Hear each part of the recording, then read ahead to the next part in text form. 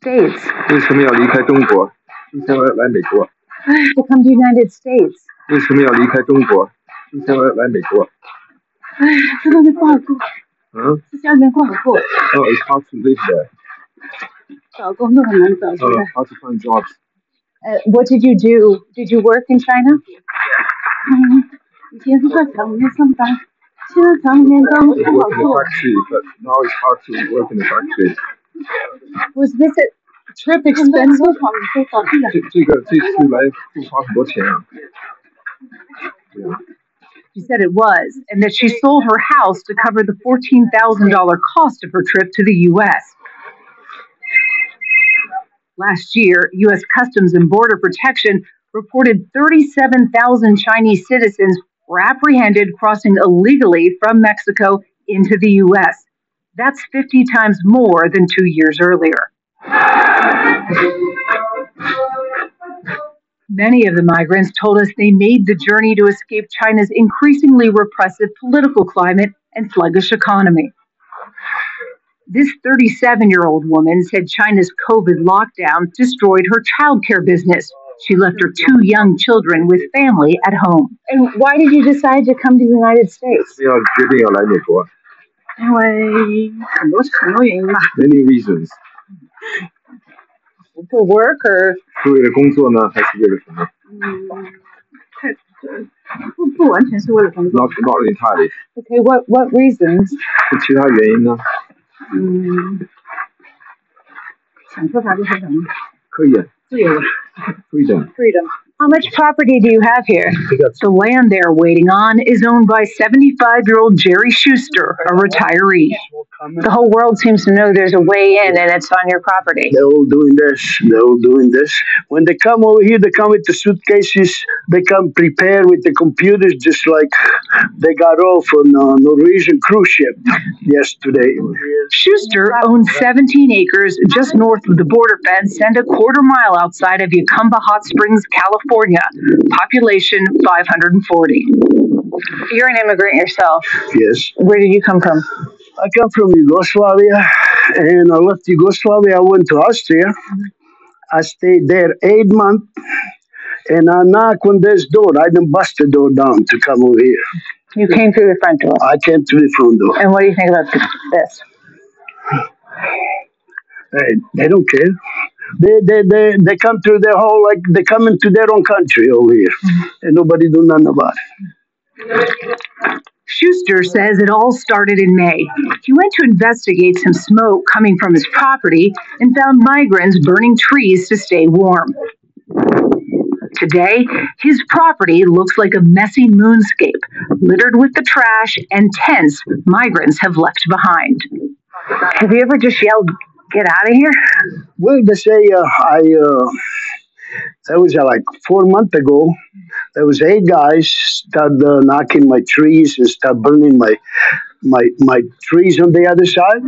So I told them, please don't do that. Please don't. They start surrounding me. I went home and I got my gun and I shoot in the air. They arrested me. They arrested you? Yeah, they arrested me. On your property? Yeah, on my property. Yeah, just because I asked them not to burn the trees, not to knock the fences, and they arrested me. They put me in a police car and just protected my own land. Yeah. Schuster wasn't charged, but his gun was confiscated. If you had to guess, how many migrants do you think you've seen come through here? Maybe 3,000 a week. 3,000 a week? I would say that, yes. Because this is an ongoing deal. Right now, working nonstop. I want to bring in Dr. Bradley Thayer because I think this will contextualize what's happening in the southern border, and particularly the fact that the Chinese Communist Party, they may say, "Oh, Trump could be better," and the mainstream media saying, "Oh, they want Trump." As Nicole just said, the last thing they want is Trump, the person who's prepared to not have engagement with him and to play hardball with the Chinese Communist Party. Dr. Thayer, you got a magnificent piece that's out. People forget that she gets a vote in this election. Hi, Steve. Yeah, it's great to join you again. Thanks for having me on. He does indeed get a vote in the election. Look, this year is a critical one for Xi Jinping and the Chinese Communist Party. They're an illegitimate government because they're communists. They know that they're illegitimate. Their economy is in free fall. The CSI 1000 index is down 7%. Right, it's the, I believe, seventh day that it's in decline. It's basically their stock market is just falling apart. One of many problems that they have in their economy, and that gives the necessity for Xi Jinping to sustain and to continue his lifeline. His lifeline is with Joe Biden or Gavin Newsom or Michelle Obama, because it is with those engagers, those Biden, Newsom, Obama, will sustain trade and investment in the CCP, and that's going to sustain Xi Jinping. Trump is going to cut that off. So Trump is going to go after Xi Jinping hard to put him on the ash heap of history, just as Ronald Reagan did to the Soviet Communist Party. So Xi knows that Trump is an existential threat to him, and that's why Xi Jinping and the Chinese Communist Party are going to use every tool at their disposal to ensure that Trump does not become president on November 5th of this year. And so we should expect massive election interference in the U.S. presidential election to ensure that Biden or Newsom or Obama become president. I haven't put it up yet, but Scott Bessent, remember the hedge fund guy, the former Soros guy who's MAGA, who now did this amazing piece talking about the Trump rally in this U.S. stock market. They did the analysis. When Trump's leading, market goes up higher. When Biden's leading, either market doesn't increase as much or actually goes down. The Financial Times of London on Saturday actually did a piece from one of their lead columnists that said they talk about the Trump effect as it hits China, that they think a bunch of this free fall is investors saying, hey, Trump was hard. The first time Trump's talking about 60% tariffs. He's talking about these huge tariffs. Now's the time to get my money out, but it's certainly not time to put any money in. Give me your assessment of that Trump effect in China right now. I think that's entirely accurate, that there's a reason why the Chinese stock market is just in collapse. And that's, I think, precisely because of that. There's the expectation from foreign investors that Trump stands a very good chance of being elected on November 5th. And so China does not look good because Trump is going to hold the CCP to account. He's going to do his utmost to evict them from power. Again, this is existential, right? This is a titanic struggle between Trump and Xi Jinping, and it's not framed in that way, but in fact it is. And Xi is putting his thumb on the scale to get Biden over the finish line, or Gavin Newsom or Michelle Obama. So he's going to employ that's TikTok. That's, there's a reason why these guys are coming over the border. It's sabotage. It's also going to be election interference, which is going to take a cyber form. It's going to take deep fake artificial intelligence form. It's going to take ballot harvesting and stuffing, right? Essentially, in some respects, the more yeoman tasks of stealing an election. And you're going to expect, of course, that Xi Jinping is going to follow that Chicago mantra, vote early and vote often, to ensure that the Democratic candidate gets elected, right?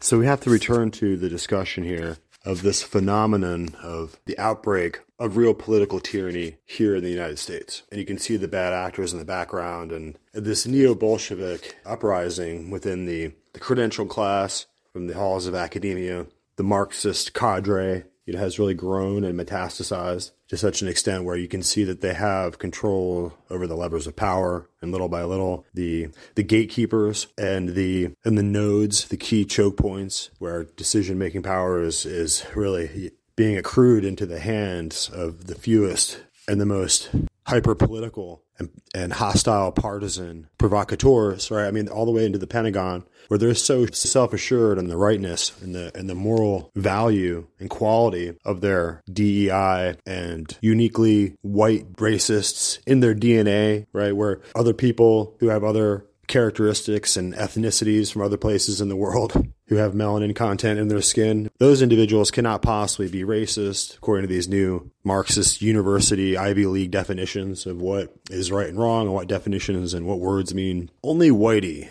right, can be racist. And I mean, we're not just making this up, and we're not like playing the victim role. And you don't see people in America who are from all walks of life, who might be from all over northern parts of the world, right? Parts of the world that are farther away from the equator. Places like Poland and Germany, right? People in America are really just the scions and the wild offshoot branch families that came from all over Europe and Scandinavia and Russia. And so it's really quite racist to even denominate people, as we said over and over again, into this terminology and this useless propaganda idioms like whites, because people are from Scotland, people are from all over the world, people who come from the northern climes, right? Their family lines have spread all over the face of the earth. And the truth is that it's really these people who have a light complexion, who are Swedes, who might be from Belarus, right? They might even be from Italy. You really can't tell until you hear them talk. These people are so diverse and they look so different and unique and they're from all over the place. But the truth is we have different levels of melanin in our skin. Some of us are more tanned and some of us are light complexion. And so this is how this kind of myopic, deranged, unsophisticated and blunt force trauma, which these globalists are using against the populace to kind of put us in this position. And they keep reinforcing the stereotypes, the anti-stereotypes over and over again in their movies and their propaganda, and everything you watch now on Netflix has to be the traditional roles of every single individual have to be traditionally reversed. Every man who could be from sub-Saharan Africa, right, who might have melanin in his skin, he might be an African man, but he might not be. Maybe he's from really South America or even from Australia, right? The Aborigines in Australia, very many of them could have dark, skin color and dark melanin content in their skin. They could be, thought to be from Africa, but, they're not. They're so this kind of looking through the world, through the straw, right? Total ignorance that pervades Hollywood and pervades, the pop culture and hip hop thinking. It really did, and just black and white, like Black History Month. So we're pretty deep into it now. It's pretty hard for people to back out of it and really understand what's being foisted on them and what they're losing in this trade-off to enter into these kind of cathartic, pre-engineered racial conflicts along racial lines, like roughly, right? Because we're all so different. We're all from different places and we all could be said to be different ways, but because of the way that this 1940s, 1950s, 1960s racialist dialectic, right, that these Freemasons and these papal knights and these ultramontane lords and sovereigns from afar, right? They've foisted us into the American populace into many things, many traps, many choking currency insolvency and debt servitude, right? Because we're now, I don't know how much, you have to go count up how many people you have in your household, how much money that you guys owe the IRS and the international banks, the banking establishment there in London, for instance. Apparently, we all owe them something around $200,000 each, even if you're just a newborn baby. I don't know about your family, but our family has newborn babies, and that newborn baby has got to be signed up for that $200,000. We all owe it, because the truth of the matter is that it's the full faith and credit of the United States of America that backs that currency, right? That Federal Reserve note. Can't really call it a dollar. That's not really exactly accurate. It's a note. It's a debt note. It's a Federal Reserve debt note, okay? It came into being in 1913. They crashed it in 1929, and we've been going down the tubes ever since. So there are many things that we've been saddled with that have been foisted on us, other than just the psychological operations of now becoming cloned out and psychologically tuned to be blacks or whites. Okay, so I'm not going to accept it. I'm from Ireland originally. I think there's a little bit of German, right? So I'm like a German-Irish guy. And so we still have, roughly German-Irish kids still, you see how that works. Pretty amazing.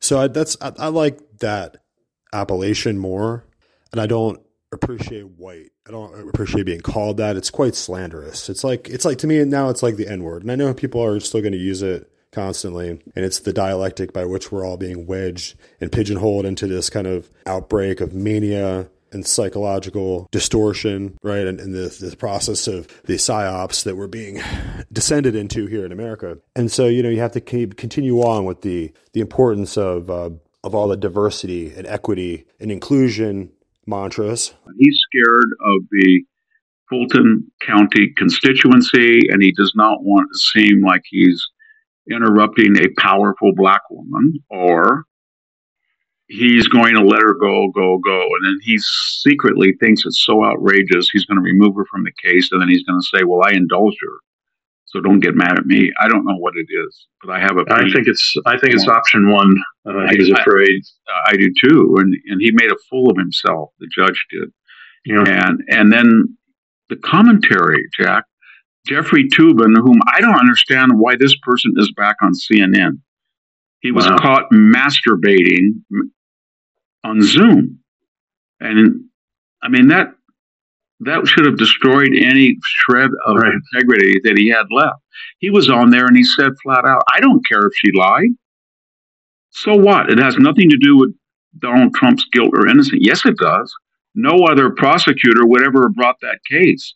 She brought it, and she said and alleged certain things. But if we find out she has no credibility and she's a serial liar and she has committed fraud, then why would we trust anything she says? And can he get that as a lawyer? This hatred of Trump is so elemental, so existential that with this James case and the Carroll settlement, we've got 2 down, and Fannie Willis is coming up. And then we've got this crazy Alvin Bragg with the campaign Stormy Daniels thing. And then we've got Jack Smith. And, every legal scholar that has any reputation says that Jack Smith wasn't going after Donald Trump. He would have never filed writ after writ after writ to speed up the trial before the election. And that's what he's doing. And so this is all coordinated to drain him of money, to just damage his reputation before the election, to take his time, to destroy him physically, psychologically, financially, about everything. And it is true. Can't believe it's happening in the United States. Victor, this one last thing on Willis.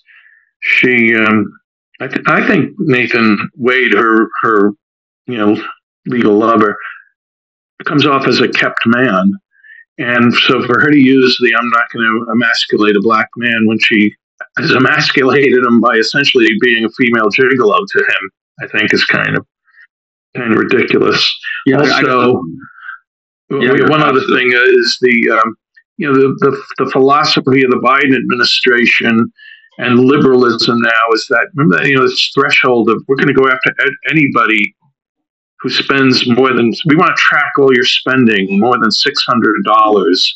So Fannie Willis should be very much into, given her ideology. They won't do a thing to her for all of that cash, if that's true.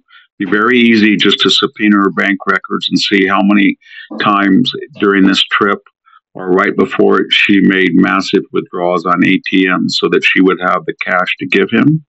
And I don't think she's going to allow those bank records to be looked at, because I don't think she gave him a dime. And that was the whole point.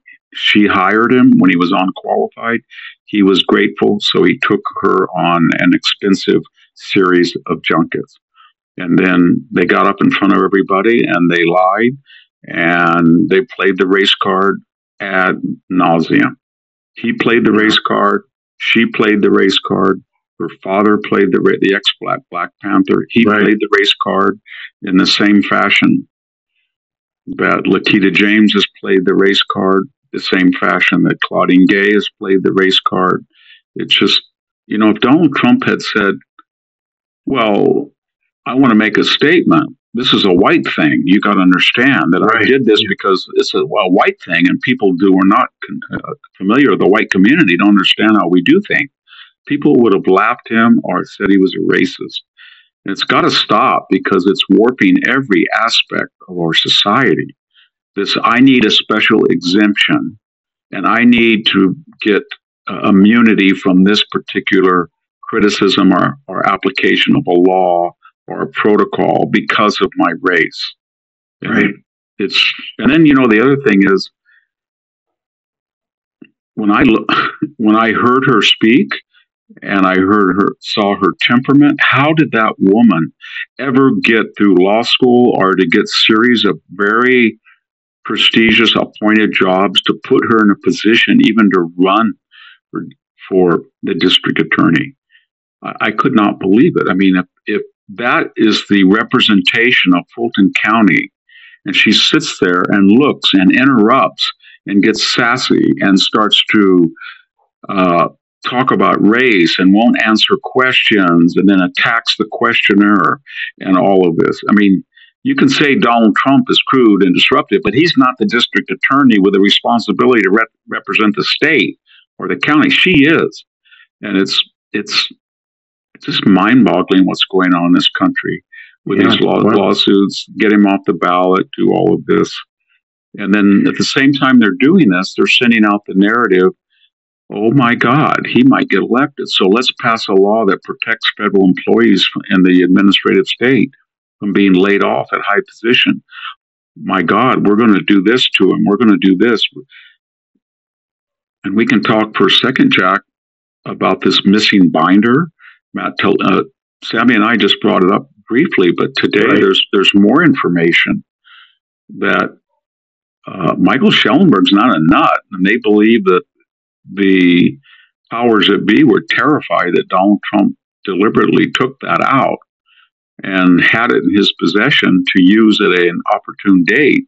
And it showed that John Brennan allegedly had people contact foreign entities to have a surveillance of which we knew took place of Trump people. We know they did that to Papadopoulos, set him up in a bar. We know they did that to Carter Page. We know that there were people abroad in the CIA were paid large sums of money to surveil the Trump people.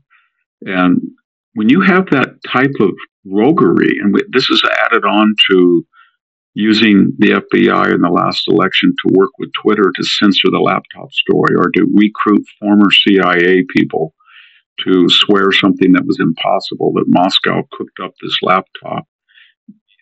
It really begs the question, is this agency even viable? Is the FBI viable?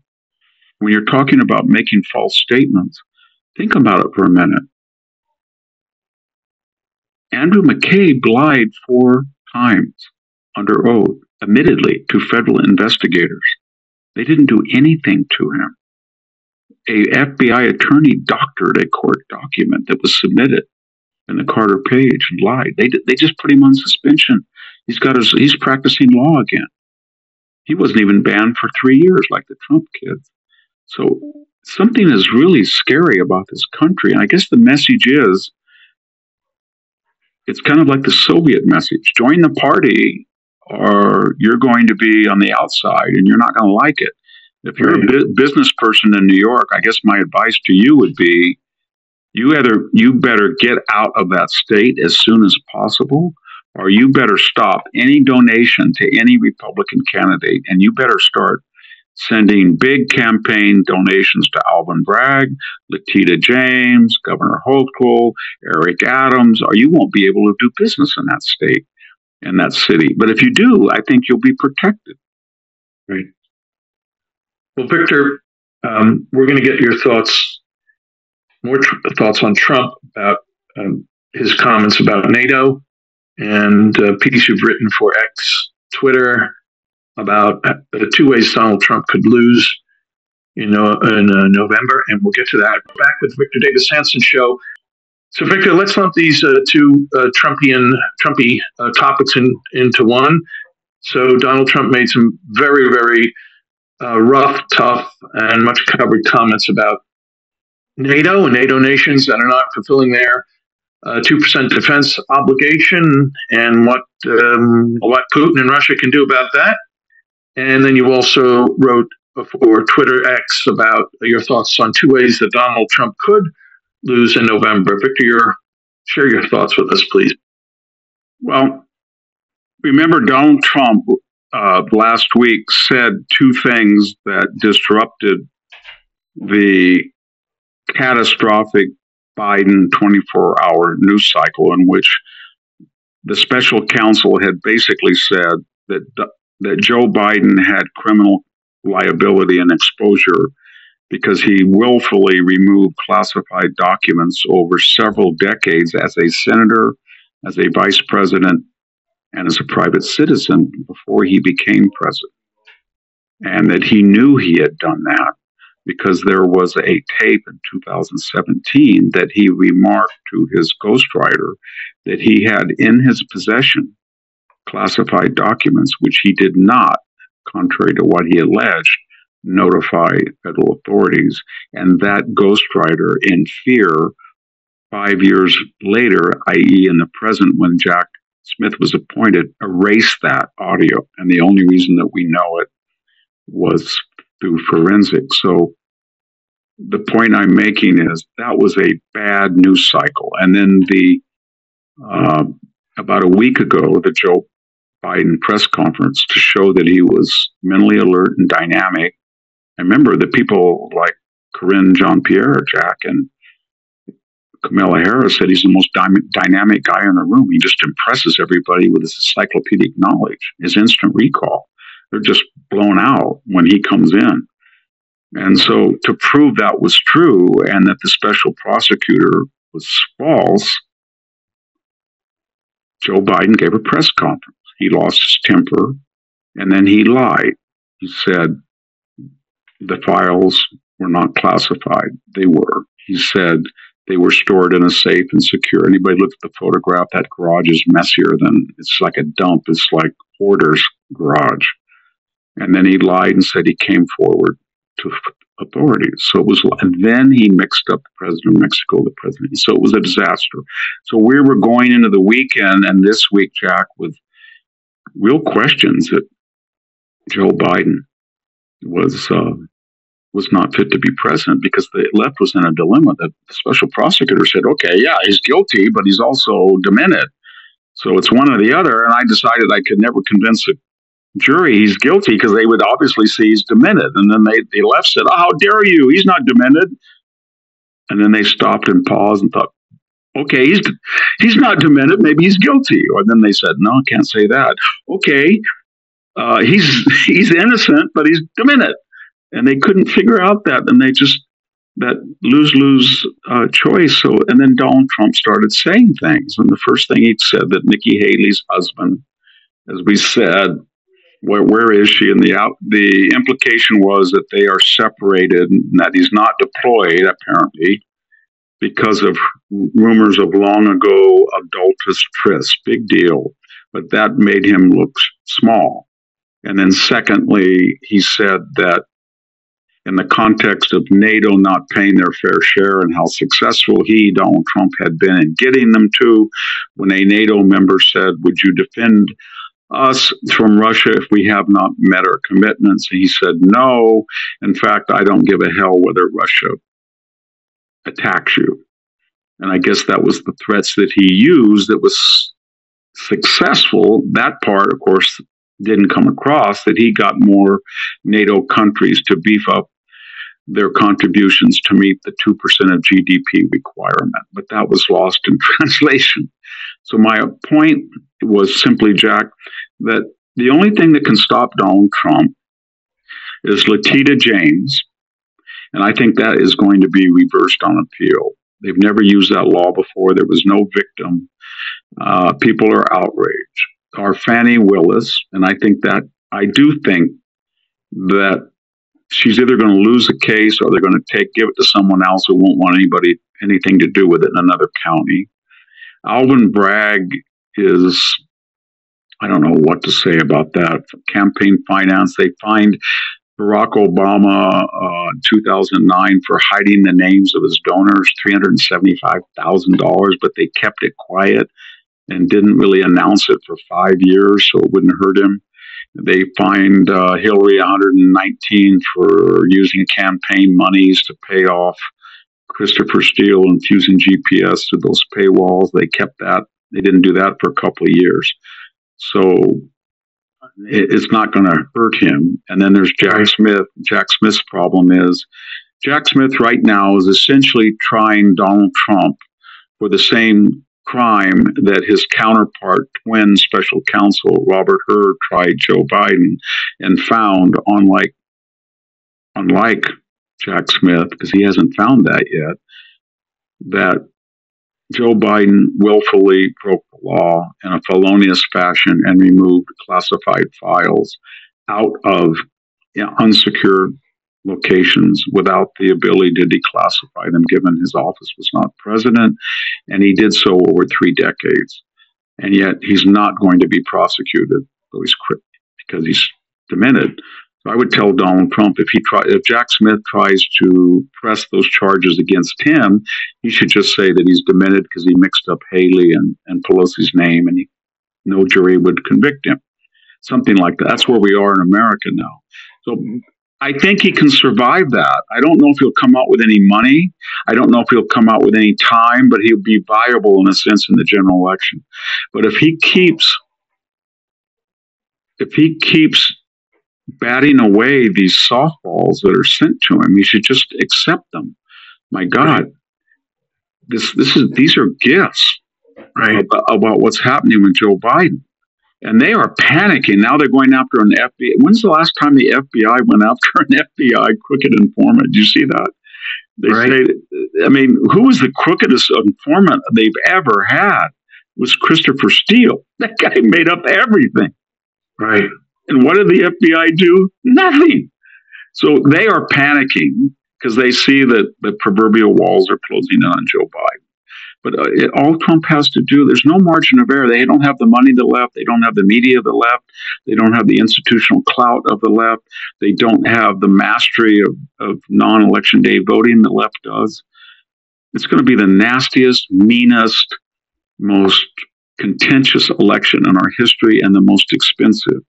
And Donald Trump is walking along an abyss with everybody trying to push him in, and he can't jump in. And I know that's a lot to ask because I don't think any of us could take the abuse that he's suffered. But he has to because, as I said, the 2024 election is not 2020. We've gone down the hard road of socialism to such a degree in the last 4 years that we're not going to have much more opportunity to stop it. I mean, the world's on fire. Well, if did anybody think 4 years ago that we would institutionalize the idea that men participate in women's sports, and if you object, you can be fired? Did we institutionalize the idea the SAT score would be thrown out? Did we institutionalize the idea that prosecutors at the local and state level would go after a presidential candidate or try to get him off the ballot? Did we ever think there would be no border? Not a porous border, no border. 8 million people. Did we ever think that Hamas would go across and one day kill, rape, mutilate, dismember 12,000 Jewish civilians? Did we ever think that Vladimir Putin, who had been kept in a cage, would just go into Ukraine and try to take Kiev? No. And did we ever think we'd just say, yeah, we've done that, we're gone, bye Afghanistan, $50 billion, take it, we don't need it. We've seen things that we've never imagined. And if we have 4 more years of this, and we get up to $40 trillion in borrowed money, I don't know what we're going to do. So there you have it, guys. We're bringing you the receipts.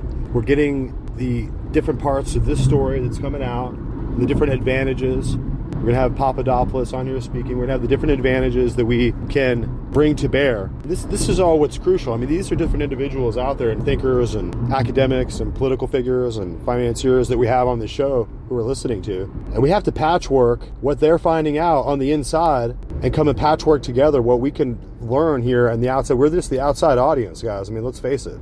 We're just the manipulated and deceived masses. We're the sheeple. And we don't have a great advantage when it comes to finding out the truth about this information.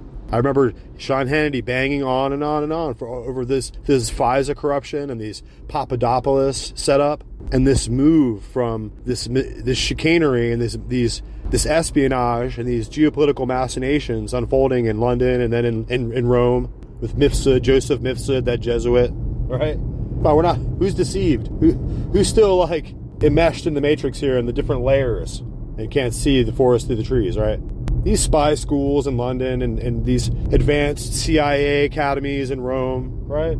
All the swanky hotels and the underlying international control grid that penetrates through the sovereignty of the American people and the national security, and the whole outbreak of this in total farce that we're seeing it come together now.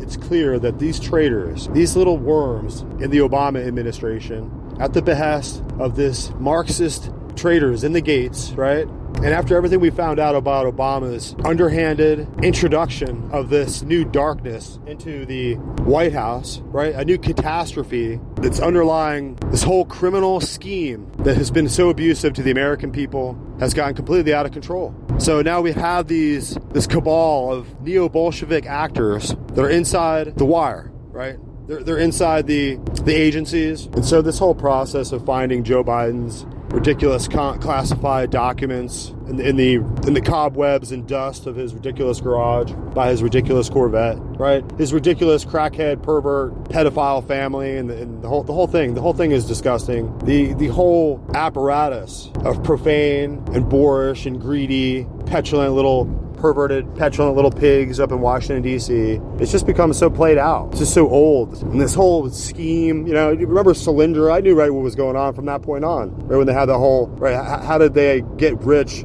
just collapsing this supposed solar technology company? They're all bullshit, right? Like all 56 of the guys who signed the paper against Trump saying that he was a Russia collusion, something conspirator or something. All those guys should be brought up in charges and investigated, and their clearances, their security clearances removed. Right? This is the frogs and the ugly warts and the toads and the little slimy lizards down in the swamp of the deep state. Right? They're there just to. Right, these guys are all in their 60s and 70s, right? They're going out the door of life. They're moving on down the line towards, whatever happens to them next after this life, right? But they're going to clutch on like psychopath, like leeches, sucking as hard as possible on the tit of the thing, of their paymasters at the military-industrial, pharmaceutical industrial complex, as we have it here, biosecurity, deep state, or whatever. Yeah, guys, we have to retain our humanity and fight to keep every semblance of innocence and humanity that we have left. I don't know about you, but dealing with these people is getting the stink of them all over me, right? I mean, just having to look at their ridiculous and filthy diatribes on libs of TikTok, for instance. I mean, these people, they're so unrecoverable, and they're so profane and disgusting. It brings the collective median IQ and moral metric down, right? Just en masse. The whole dealing with these people is so despicable and disgusting. Just to have to contemplate how they think and how they reason and how they act and how they are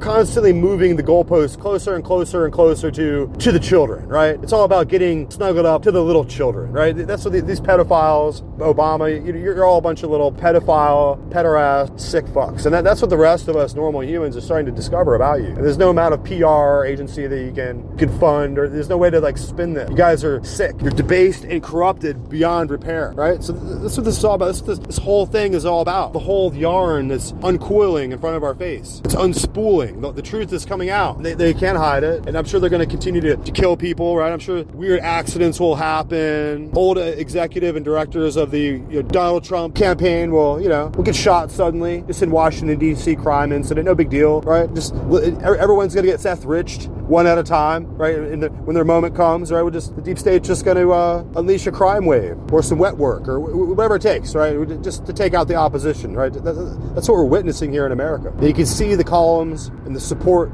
structure of our Constitution and of our democratic republic, our popular representative democracy, right here in America, it's crumbling down around us as we just sit here and watch. How many more ex-YouTube CEOs are going to lose their children to fentanyl in a college dorm, right? Can you imagine that? Can you even picture it? Can you even grasp the horror and pain? You have your 19-year-old son, insulated, white privilege, right? He's expecting the whole world, right? You've worked hard. You've been a CEO of YouTube. You've made huge salaries. You're one of the elite, right? You're beyond reach, and you send your son off to Dartmouth or Princeton or whoever great school you send him to, and there in the college dorms he dies on overdose of fentanyl, right? That's what you guys don't understand. This is completely out of control. It's going to reach everyone everywhere. And if you're over there supporting abortion, that means you also support the destruction of Israel, and you're supporting the terrorism of Hamas and the rape of children and the kidnapping of people and destruction of whole families. You're supporting the cartels on the border, right? You might as well just go down and order a big brick of cocaine with like a scorpion stamp on it and just have it shipped to your house, because you are the problem. You are the business partner and the political attaché and the do-boy servant of this entire monstrous and diabolical structure of corruption, and Hezbollah down there joining up and hanging out with the dangerous and massive drug cartels that are basically turning Mexico into a narco state. Maybe they'll put a hit on you, right? Wasn't that what Carrie Lake was pointing out to us? How there's the courier who sends the messenger, who sends the little do-boy with the folded up paper in his pocket to deliver the message about, hey, why don't you come on over and just serve the money and serve the power. And we'll kiss up and make good with the cartels, and they won't have to kill you, right? So this is how we're going to arrive at a United Nations North American Union, right? They want a North American Union, guys. Isn't it obvious? Nobody can just say the thing of name the thing. Name what it is. They're trying to smash our border. Why? They're trying to crash our currency. Why? They're trying to invade America with all these new Confederate soldiers, right? The new army of the South, right? A mercenary army, right? These are the new Hessians. Except for they're not well-paid, well-educated Germans. These Hessians are just low-quality and impoverished rejects from their home countries, right? And of course, their home countries are wrecked because of the Goliath, as Brett Weinstein likes to call it. Good term. Totally encapsulates the entire, and it's a biblical reference to boo. I like that. And so it turns Brett Weinstein into a preacher of the gospel, the good news, right? Of course. But the good news is really the gospel, which is the truth. And of course, we're all behind that. We're all behind free speech because we're all behind the sometimes painful declaration and difficult utterances of the truth out loud so people can hear. So as we're going forward here, we have to take it seriously. We have to see how serious the difficulty we're facing here in America. Like watching Candace Owens, she's handsome to look at, but on all topics, and hey, I'm not even as educated as her or as well to do, right? She's doing really, really well for herself, but she seems to think that all this border issue is to cause a terrorist attack so that there'll be some kind of place that we'll have to send our soldiers overseas. Now, I don't think we'll have to send our soldiers overseas. I think it's painfully clear that the new war is going to be fought right here in America. You're seeing it fought all around you all the time. You're just trying to sit in your cabana by the beach and drink umbrella drinks with fruit cocktail, right? Just trying to kick back, to get some sun rays. And of course, all around you on the beach, there's foreigners from Eritrea who are here to rape, pillage, and plunder your countryside. They just hit the beach and just run over you and kick sand on you and on your sunscreen as they break into America and steal it, as they steal America. They're robbing America, and they're robbing it from us, and they're getting ready to try to put those sick and petulant and marauding invaders, have no idea where they are, how to treat people, or, right? They've just been driven here by World Economic Forum, United Nations policies. They've been driven here by the winds of the internationalist vendetta and the slow, incremental, and gradualism of the Congress of Vienna anathemas and curses, right, as we always said, that are being faithfully and very slowly executed. These exploits that have been planned for a century now, over a century. The revenge of the Counter-Reformation and the Jesuit order to destroy this Protestant republic, this upstart that tried to make men free of the papal idolatry, the temporal spiritual dominion of the Pope of Rome, as it cast that violent and bloody shadow of tyranny and despotism across all of Europe and all the world. And these nations, and I think our friend and advisor and teacher there, Eric Phelps would point out, Pastor Phelps, would probably point out that those nations who broke the back of the temporal and spiritual power of the Pope in Rome and broke away and created independent nations and visualized a land where men could be free and free from spiritual superstition and religio-cultic idolatry that destroys the hearts and minds and souls of men, right? Reduces all mankind to a bloody inquisition and the abyss and torture of the dungeons of all the different princes and monarchs of Europe. They all have their dungeons. They all have their place for you to go down and recant. Maybe have your feet burned off.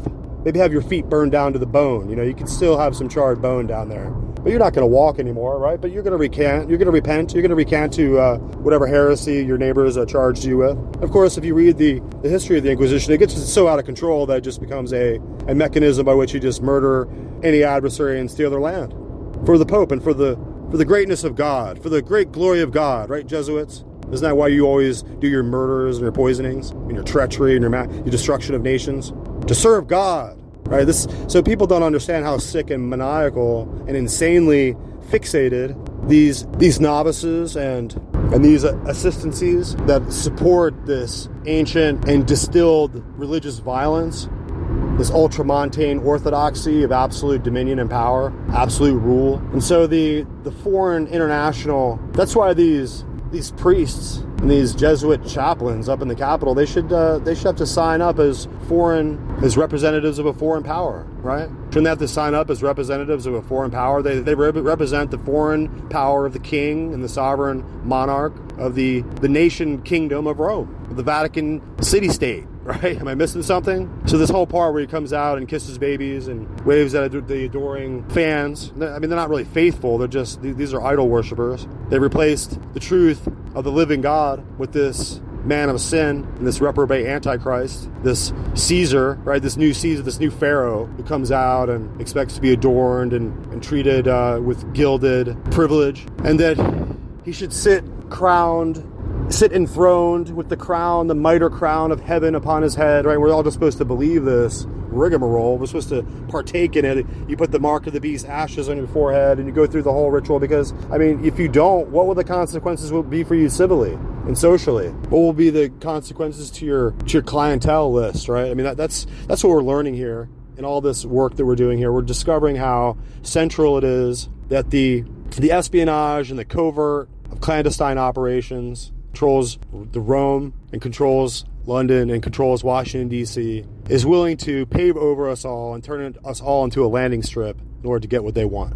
And this age-old struggle that we've had with the right of the people to rule themselves, the right of them to keep and maintain firearms to protect themselves, for them to have their own right to have their own Bibles at home and to have the freedom of their own press and to inform themselves. This whole operation of building America was to free the people of not only America but of the world from this tyranny in Rome and in London. That was the whole plan.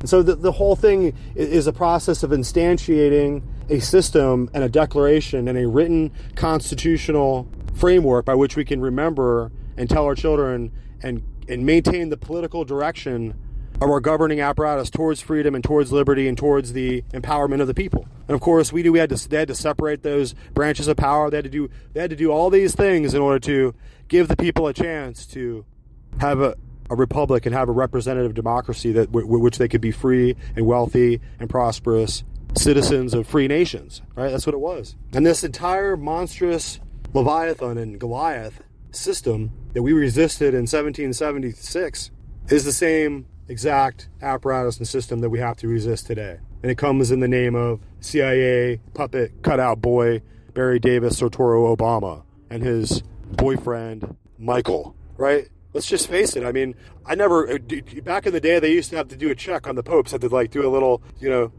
check on the undies, just a little check, make sure we're not having the wrong plumbing down there. Maybe we just need to check. What's up, Michelle Obama? You don't have any pictures of being pregnant. No one knows where those kids came from, and it's a total conspiracy theory because you're supposedly a man. So are you a man, Michelle Obama? Are you a man? So let's stop flipping the world over and try to make us all use weird pronouns and stop trying to turn every kid in the classroom into a different gender, a little perversion. Let's stop trying to molest the little innocent minds of the kids in the classrooms by making them think about penises and vaginas all day, right? What if my vagina is supposed to be a penis, right? They're messing up the kids' minds. And this is all coming from the Obamas because they are perverted, sick fucks, and they have to make the world into their own image. It's like the Midas touch of shit. And we're supposed to all clap and like it and put on our mask and celebrate it. We're not doing any of that. And look at all these worms over there. Those little sad, little sycophant, little worshiping worms are down wriggling, slimy little worms wriggling around, trying to hold up the Biden sign as our country goes down in flames. Welcoming in the invaders. Oh, come and invade in my house.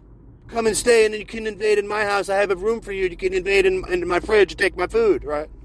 So how long before a whole family, American family, is slaughtered by these individuals who will find still living in the house of the individuals they've murdered, right? I mean, how long? How long is it going to be in Britain or France? I mean, I hate to even say it because then later it'll come true. And I mean, I have like 5,000 listeners, and you will know I said it, but no one else will. So I mean, it's very, very unsatisfying to be right about shit like this. When you have like a weird psychic flash in your mind and you just have a terror and you have a fear of a thing happening, but then 3 weeks later it happens exactly like that. Is anyone else having this? I'm listening to Alex Jones. It seems like he's having that.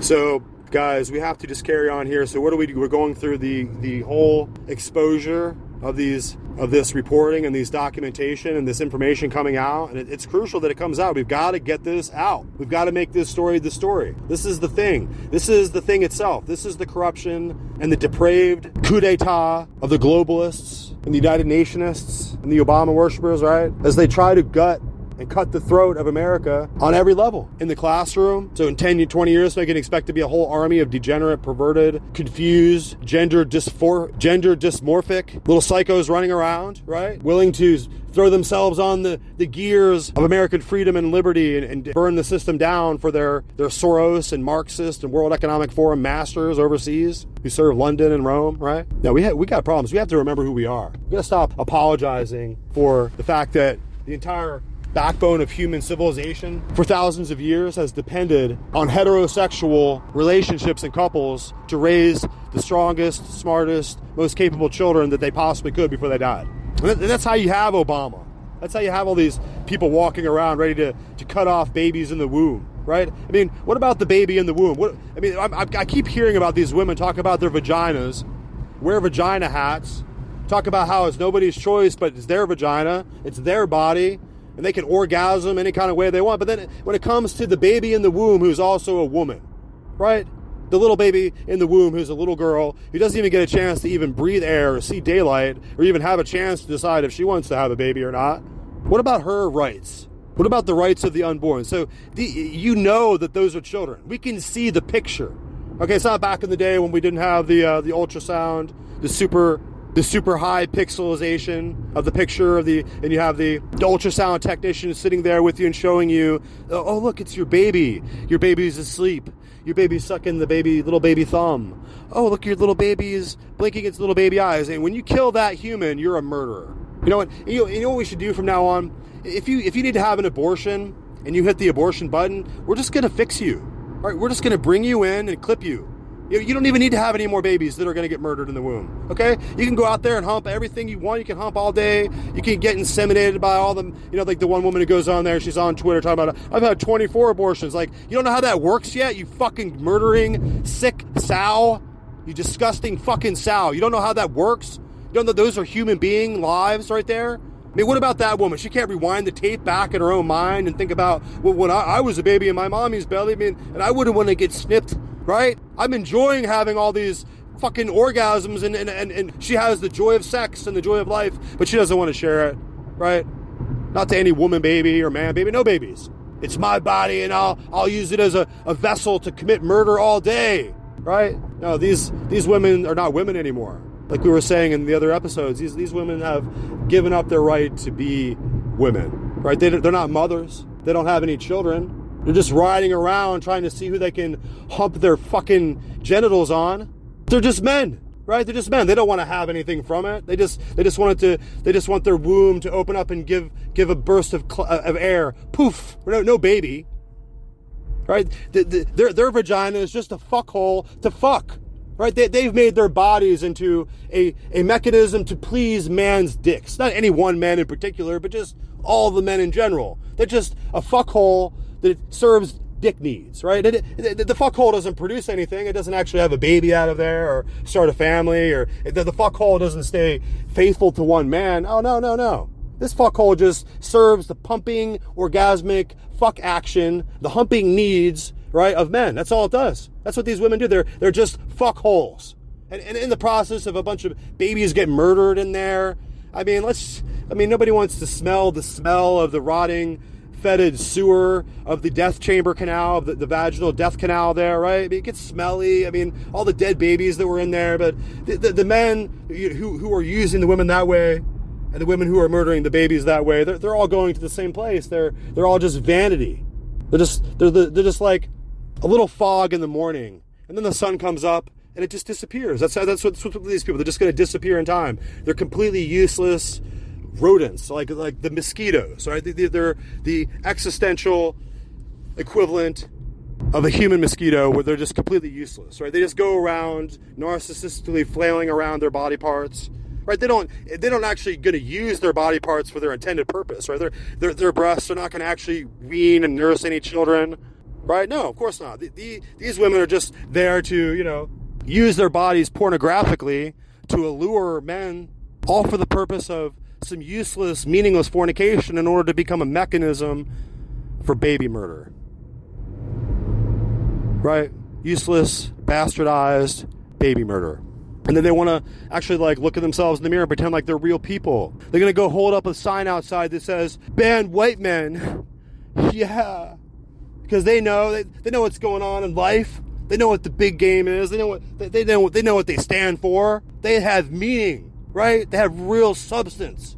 So this is the other side, right? This is the other side who we're having to fight against, and it's sad that we have to fight against them, but it's like when the immune system comes into play and destroys a sick and dangerous looking little pathogen that's coming in to ruin the biological environment there, and that the immune system is going to kick in and just destroy that and get rid of it. That's what we need to do. Our emotional and moral obligations, our sense of duty to our nation and to our parents and to our children, because we actually have children. If you're listening to this, you have children, right? Or you could hold a child and not look at like it's some kind of disease, right? Because a child is the future. A child are the future individuals who are going to be manning the planet when we are dead and gone. And so all these individuals who refuse at a young age foolishly to have any children will regret it later, because it'll be a deep, agonizing, searing pain within your soul later when you realize you passed the point. Like right now, you can still do it. Even guys out there who maybe got the snip, you could unsnip. You can still be productive. You can still have a baby. You can have this little sliver of your own soul, a little shard of your own soul, and hold it close to you and share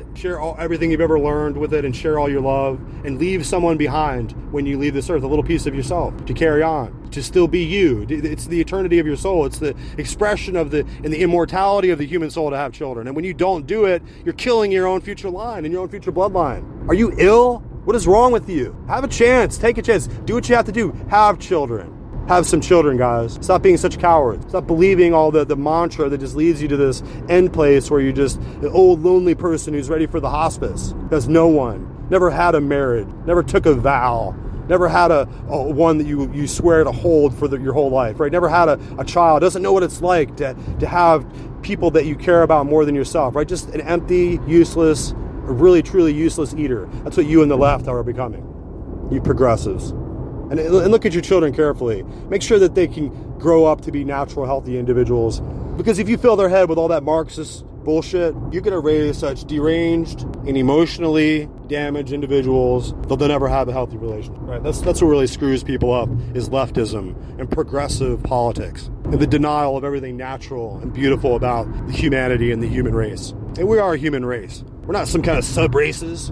Right? I'm just sick of hearing about all the different races. There's not different races. We're one human race.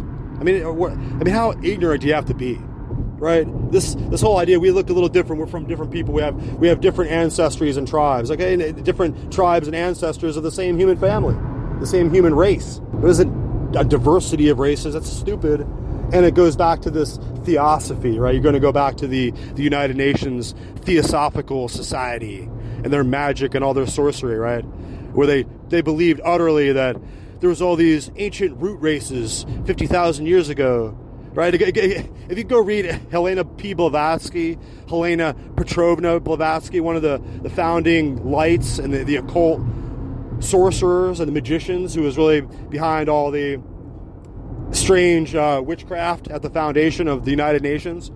And the whole process of having the Theosophical Society, of course, if you look in the background, there's high-level Freemasons all in the background there, helping things along, helping the foundational key aspects of the development of the Theosophical Society. And of course, they would be shown to be charlatans and weird, like, carnival barkers in the end. But during the time, they had everyone's imagination, and they held everyone's belief that they could somehow reach the Akashic record, right? They could dial into the White Brotherhood and to the higher level order of masters, the sacred masters, right? The white masters up on the high mountains far away. So we're going into the superstitions and the imagination and the level of ignorance and the darkness and the abyss of a lack of knowledge of the American people and the world, the people of Europe and England too, right?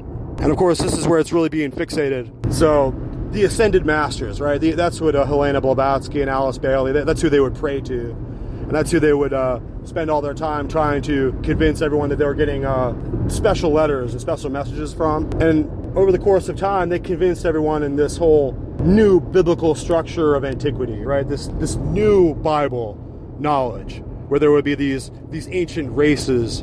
It reminds me of Mormonism, right? When they had Jesus go and arrive in America long ago, when there was these battling races of Indians who would murder each other, and there was the good Indians, and they had light skin, and there was the bad Indians, and they had black skin, right? It's just bizarre. Like, you go into these people, you go back in the 1860s and 1870s, these people were totally fucking weird. They were totally out of their minds, and they were totally sick with this putrefying occult witchcraft and sorcery that's just no knowledge, right? There are no root races. That's all bullshit, right? And you can see if you move up through the course of time that the biblical structure of antiquity, the biblical accounts of the Tanakh, right? And the Torah and the New Testament, the Old Testament, the Chronicles and the Book of Kings, right? All those literary structures and literary places and dates and names and historical points are all totally validated. You can't validate anything that these Mormons said. There's no, like, golden book, all right? Golden book of ancient Egyptian language that the American Indians were speaking, right? That's all bullshit, right? We have to start to admit that this is bullshit. These people in there, I don't know if they have to admit it or not. They don't have to ever come to a final admission that their whole religio-cultic system of esoteric knowledge is Gnosticism and it's totally, completely fictitious, right? Let's just admit it. You're into fiction, guys. Same thing with you Pope worshippers over there in the Roman Church. This is America. Let the Roman Church be in Rome and the American Church be in America. And let the never two shall ever meet. Okay? So if you're a Pope worshiper, you're in this group. You're in this group of esoteric witchcraft sorcerers. I know you don't think that. I think you're turning the body and blood of the bread into Jesus and I'm going to eat it, right? You weird cannibals. You transubstantiationalists, right? You believe in something that's totally ignorant and totally idiotic and totally profane. And you're carrying it on because your ancestors taught it to you and then now I guess you have to try to teach it to your kids, and of course your kids are going to become marks. They'll laugh in your face. They're going to join Hamas, and they're going to set off a bomb because you are empty. Your religion is empty and it has no power. It has no meaning. It has no oracle of truth. It has no light. Right? Go back in all the canon laws of all the Jesuit provinces and go through it all. Right? It's all just about total, absolute drive to power. That's it. That's what the Holy Alliance and the Congress of Vienna was about. They were pissed. They had fucked up. The abuses of the Inquisition went way too far for centuries, and they murdered millions of people. They started murdering and burning people at the stake in South America who didn't even know what Europe was. Never heard of Rome. Let's burn them at the stake, right? All over Mexico, Inquisitional fires burned people alive. The abuses of the Inquisition are beyond what you can possibly imagine because you're not read. What do you read? The Wall Street Journal? You're just a bunch of ignorant fools. You don't know what's coming.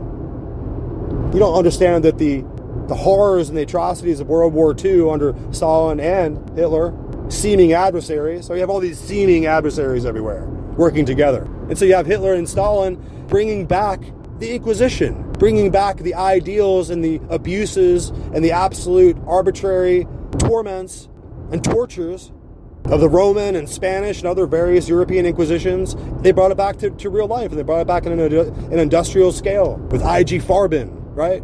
They didn't bomb IG Farben plants over there. Oh no, they avoided that. It's all part of their inner their inner system of power. All right, so guys, we're going on and on here, but we are going to point out here that the abuses of the Biden and Obama presidencies has become so great, and they're trying to keep all the motives under wraps, right? Keep all the shredding all the documents. They're deleting and bleach bitting all the emails, right? But we can see what they're doing. All right, we're smart.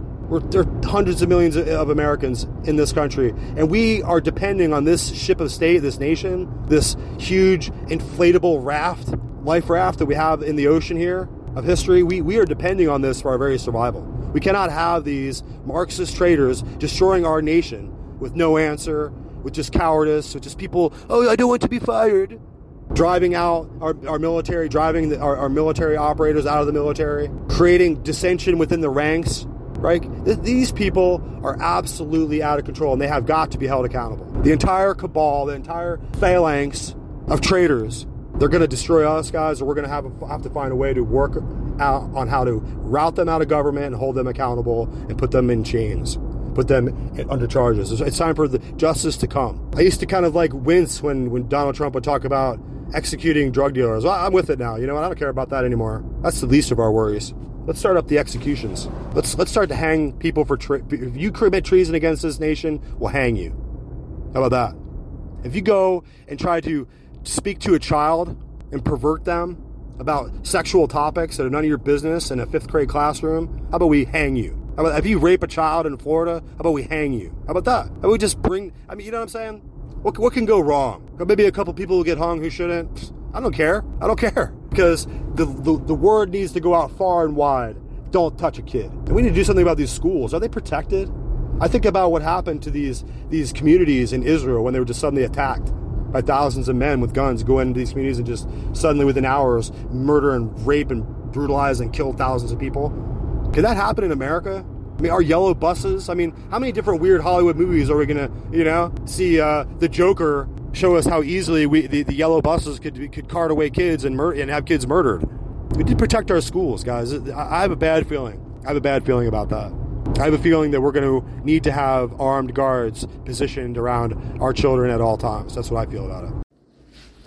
So there you go, guys. I don't want to belabor this and just have to go around in circles here, but you can see at this point, we're basically full contact at this point. I mean, this conflict here in America, if we're not able to preserve a republic, if we're not able to stop the steal in 2024, you can look at Laura Loomer. She already has video showing how these Eritreans and people from all over the world are coming in here to do everything they can to try to vote in our elections. And I think that's just part and parcel of the whole plan here that we're witnessing. And if we're not able, to stop people, if Arizonans are not able to, fire their weapons and shoot to protect their own homestead and their own front door and their own hearth, right?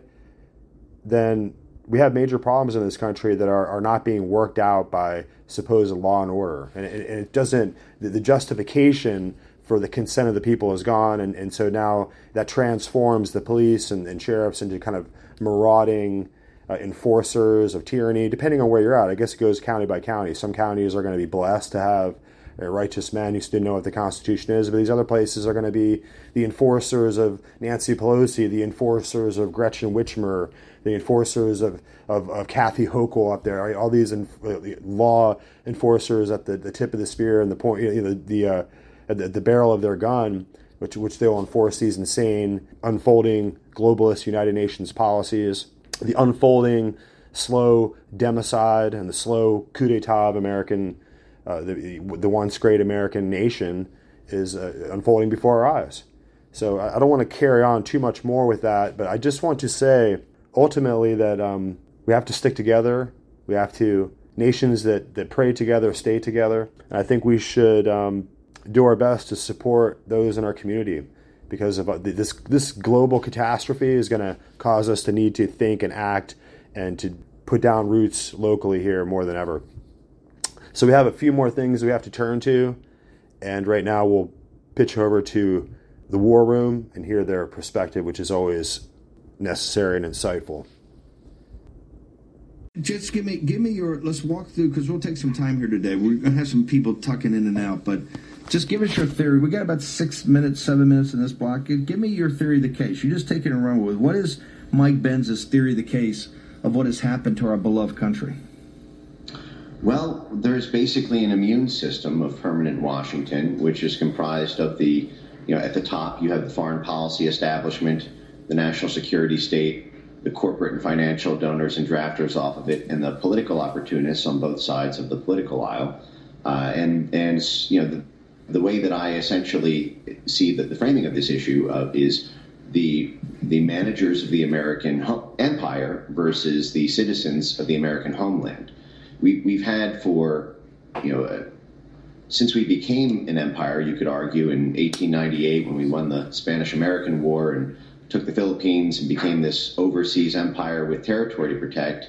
And you could argue even going back to 1823, with the Monroe Doctrine and our forays into Latin and South America, that American industry was always sort of an international enterprise. And you do need a full-throated, red-blooded, brass-knuckled foreign policy establishment to be able to protect U.S. national champions who have businesses abroad. The issue is even though that was effectively magical for America to develop its middle class during the 20th century, by the 1990s, globalism started to break down as our manufacturing miracle was reduced to a rust belt, as the Chamber of Commerce companies that benefited so much from globalism under the protection of the Pentagon, the State Department, the CIA, and other intelligence agencies, as there began to be a split between the welfare of our globalist institutions and the citizens of the nation that they were supposed to be trickling wealth down to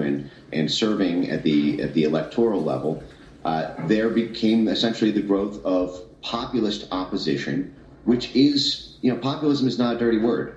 Populism is the recourse to corrupt or to institutions that have gone astray. And the issue, as I see it, is not Republican versus Democrat or conservative versus liberal. Those are things that can turn with the tides. What we have right now is a foreign policy establishment which is imbued with a department of dirty tricks, things that we've allowed them for a century to do abroad to foreign governments and foreign citizens and foreign institutions. Turning that inward. And so you have the foreign policy establishment against populism, both here and all across NATO, in the UK with the Brexit folks, and in Italy with the Matteo Salvini folks, and Spain with the Vox Party, and Greece and Germany with the AfD Party. This is, all across the board, there's been a rise of populist groups, also on the left, I should add, and in each case where they are threatened by the foreign policy establishment, the democracy has now been effectively completely destroyed, because you have an immune system such as a Justice Department that will be weaponized to arrest any populist leader who rises to power, or a lawfare system that will bankrupt them, police who won't protect their meetings. You have the silencing all across social media, gag orders placed as they're being put on trial so that they can't even defend themselves. Their lawyers being arrested. Steve, you being targeted. It's one of these things where there was always the relationship between the managers of the American empire and the citizens of the American homeland is broken down, and that has played itself out in the story of the censorship industry, which I really see as my mission for the story to tell. Now, the censorship industry, you're saying, is actually an offshoot of, it's a combination of the administrative state, the actual functions of national security and intelligence and law enforcement in the American administrative state, and big tech outside, correct? It's a combination. It's a public-private partnership. It's a great way to put it. Yes. Now the term that they use is whole of society. There's a whole of society counter misdis and malinformation network that they. Now this is their terminology, and what it means is it takes four separate classes of institutions: federal government agencies, private sector companies, civil society institutions, and media and fact-checking groups, and has them all working as a synchronized network to be able to censor emerging narratives or political groups who essentially pose a political challenge for the foreign policy establishment. And those private sector institutions, I can go on at that length, but I'll look like you were going to. Yeah, no, hang on for 1 second, because I want to take it. We're going to take a break here and come back. I want to break it down. I want to talk about CPAC. TNUSA.com/Ben. Make sure you take action on this today. This IRS grind is only going to get much worse. You created a bit of a firestorm in Washington this week when you sounded the alarm about the national security threat related to a Russian anti-satellite weapon. The New York Times is now reporting that the concern is whether Russia might put a real nuclear weapon in space. Based on the intelligence you have seen, how serious is the threat? Well, the threat is very serious. Everyone who's looked at it uses the same language that I have, that it is a very serious threat. And I'm very glad that the administration is beginning to take action. We met with Jake Sullivan. Okay. This guy is a total complete liar. Okay, he did this. This is all about his buddies in Ukraine. He had just been over there seeing Zelensky, rubbing up on Zelensky. This was all to try to scare this audience and say, oh gosh, maybe we should give the $60 billion to Ukraine. Ben, you see this all the time. This is a perfect example using a useful idiot like Turner to put out what the deep state wants to put out, because the deep state's got so many dark secrets in Ukraine that they got to keep the grift going. Or people, if they don't get the money, they're going to start spilling the beans, bro. So walk me through the Turner incident of last week as a classic example of what you've warned us about. Yeah, well, this is really the GOP civil war between the populist and the globalist side of the GOP playing out in real time. This is why I was sort of teeing this up in the last segment on this is not Republican versus Democrat or conservative versus liberal. It's foreign policy establishment versus populism. You see, there's the U.S. The GOP for a century now has essentially drawn its political strength and its representation in Washington as being essentially sponsored by military, energy, and Chamber of Commerce backers. That is, the military industrial complex was primarily a Republican institution in the 20th century, with our essentially our production facilities in California and Texas, and you had the energy, the oil and gas companies, which were the largest companies in the world for the 20th century, and until big tech essentially matured in the 2010s. All of the major top 10 market size corporations were oil and gas companies, and you had the sort of Chamber of Commerce blue chips that primarily supported Republicans because Republicans were for low taxes, they were for free markets and free enterprise, and they exported those values abroad, which meant that there was a powerful Pentagon, State Department, and intelligence apparatus to be able to ensure territorial control over resources in countries who were exercising resource nationalism that might box out our big oil and gas companies or private companies selling goods and services to foreign markets. And that was something where there was some synchronicity between the globalist and the nationalist side of the GOP during the 20th century, again, until globalism really started to erode that synchronicity. And what you have now is the major party establishment in Congress for the GOP is still on the globalist side. But you have this growing faction, and by far the most popular faction at the base level, that is for populism. So again, you have this divide where you have Turner representing essentially the managers of the American homeland, and you have the populist side of the GOP representing the people who live here.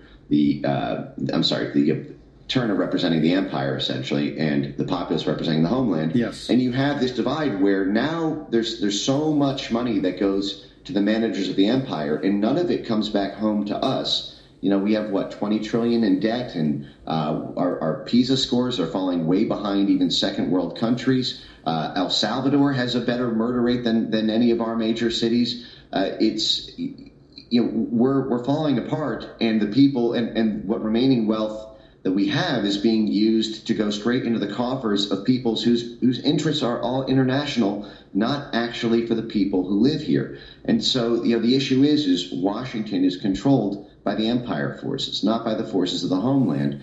And, Trump's election in 2016 was really the first time that the foreign policy establishment had its back broken at the electoral level by a populist surge. I think they would have done this to Bernie Sanders, too, because he also wanted to roll back before he, I would say, bent the knee. Yeah. He bent. He's all. It's a pillow fight with him. He took on the Clinton apparatus. Clintons were the epitome of this. The empire managers, right? Both Democrat, the Bushes and the Clintons, those two apparatuses that have been involved in every election, I don't know, for 40 years, is that Bernie Sanders, if you're gonna go for the king, you got to go for a head wound, and he's just a pillow fight. He just yammers on, right? The Bernie Bros not going to do anything. You think Bernie Sanders is going to take on the deep state? You think Bernie Sanders is going to take on the administrative state? You need a beast. That's what Trump was. Trump went into beast mode. Okay, and as you know, Mike, you were there, and this is why they had what I call the nullification project started immediately. This whole nonsense with the Russian collusion. Now we know what 26 of us were not just targeted by Brennan, but Brennan then farmed it out to the Five Eyes, to his Five Eye buddies, to make sure that Trump's inner circle was completely monitored. Mike, just hang here for 1 second. I want to keep you around. This is quite profound. The interview with Tucker was landmark. If anybody's got the time, you definitely should watch it. It's incredible.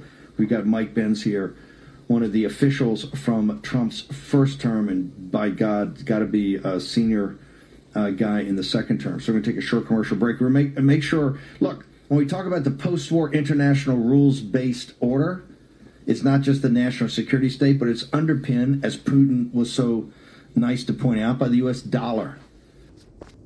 So Mike Benz does pretty well for us there to make it clear that Washington, D.C. is an asset of the empire forces. So as we said before, these empire forces can be, esoteric and maybe hard to comprehend in all the covert action and the foggy and illusory world of the secret societies, papal knighthood orders, and clandestine agencies and intelligence communities, and all the instruments of data collection of the Five Eye nations. And so, when you begin to combine all that and look at the totality of this globalist world structure, we all find ourselves to be, Jason Bourne and the Bourne identity, right? And I don't know about you, but I'm not taking any kind of digital implant. I'm not going to take Microsoft's digital ID. I don't care if they mandate it. I don't care if they come with bayonets affixed, right? I don't give a damn. I don't give a damn about what these people expect to turn us into cattle, have us, all wearing little ear numbers, right? These young people are ready to wear ear tags shortly, All these new seeming fads that seem to obsess our young people's minds are absolutely astonishing. And it's all we can do to get them through this gauntlet, this Marxist dungeon for your identity and for your mind, right? Your whole soul. You have to go through this teenage, awkward years of being a teenager anyway. Now you have to go through this sickening societal ritual of trying to resist the forces of perversion, right? And all these young people can't do it. And then you have no one talks about the ocean undercurrent of depravity and pornography. I don't know about you guys, but that should just be outlawed. I mean, it should just be totally illegal. And they should have to have a system of, retina ID. You want to do some face scans. You want to get a chip in your hand. You want to do some implants. You should have an implant if you're going to regularly be looking at some really horrifying pornography. I guess back in the day they had Playboy. I mean, that doesn't even count anymore. That's just more like modern art, right? I mean, what we're talking about is going beyond any kind of notion. These words, they are like a bottleneck in our intellectual ability to grasp and map out the world around us.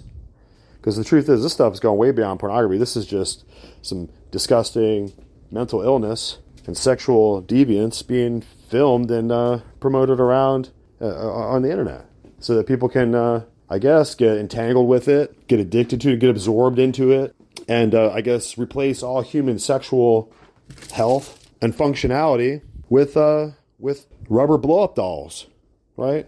And like, I guess you can get your favorite porn star. I guess you can get a mold of her vagina shape into some kind of like sexual toy that you can hump on your pillow or something, right?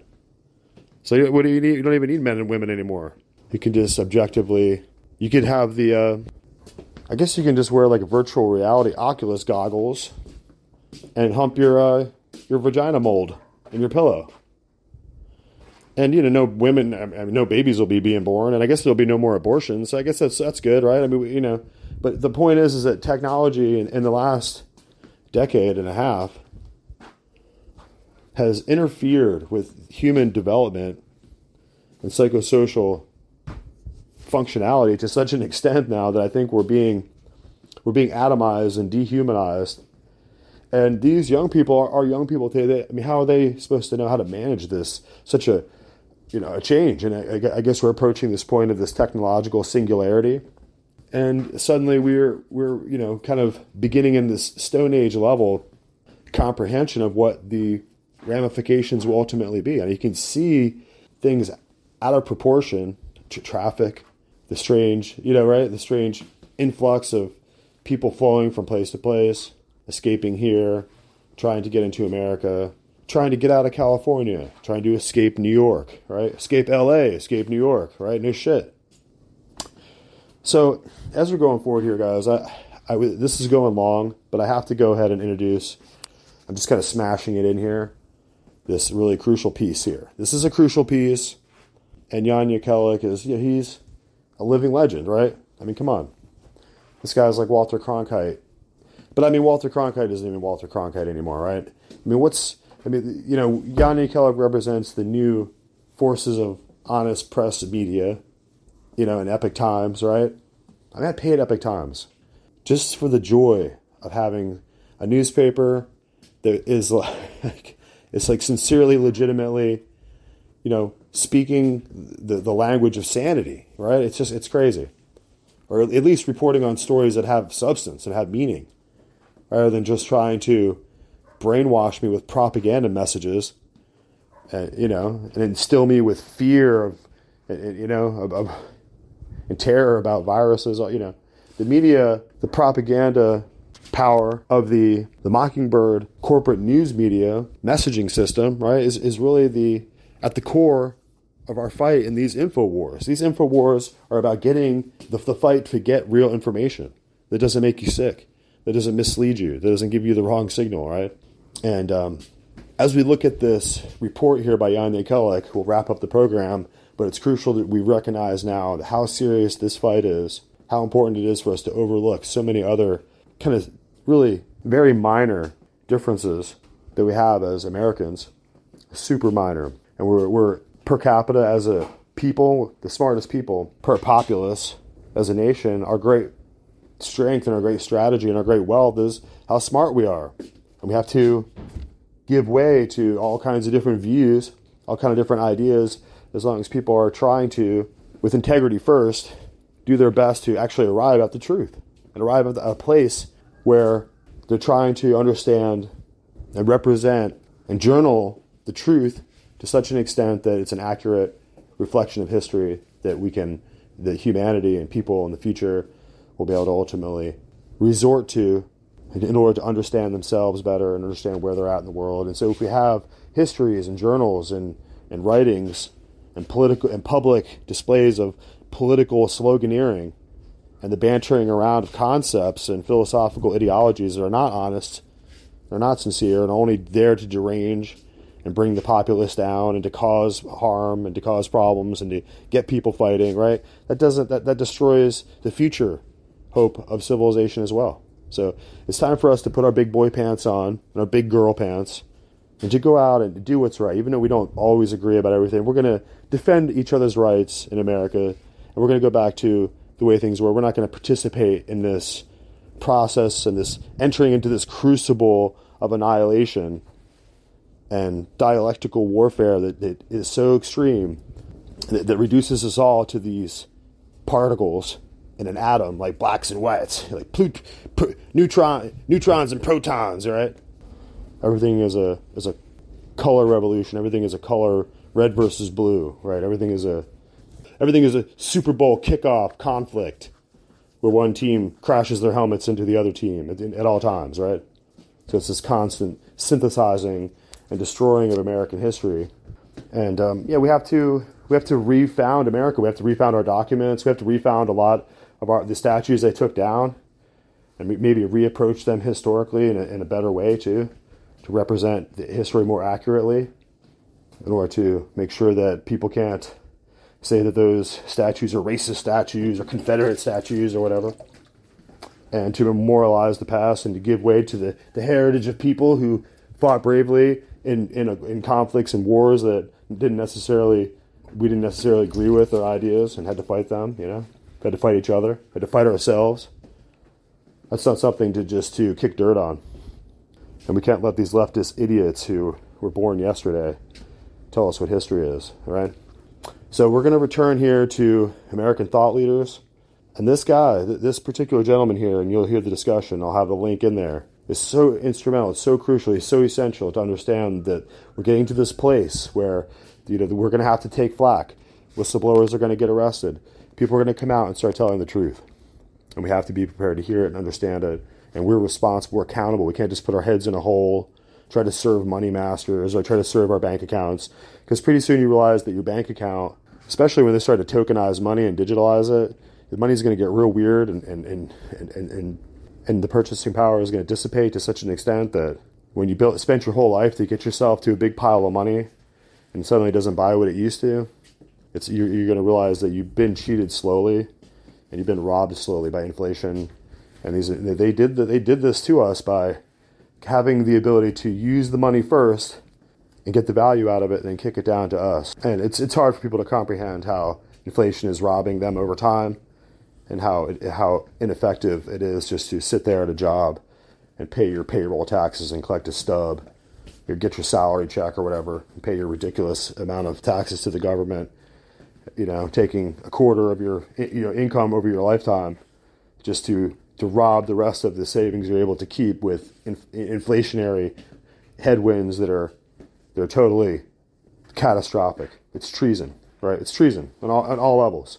It's such a large-scale treason that people can't even put their finger on it. They can't even name it. So here, let's carry on with this fascinating discussion that absolutely sheds light in the darkest places. So now I'm just going to hit you with the whole thing. There's really nowhere to cut the article. There's nowhere to really cut in and dial it down and end it. You have to kind of hear the whole piece. With that, we also have to remind you to go check our wonderful sponsor, wendyslimited.com. wendyslimited.com is the boutique supremacy online, the hottest new styles and boutique couture for all the women in your life. So we just have to ask you again to go and support us, support Looking Glass Forum, support all of our different programs here. Come join the book club, come log in and get in a membership with us, send some emails and hook up with us so you can come and join and become part of our inner community. Skeleton Key 318, and that's the private community of our book club there.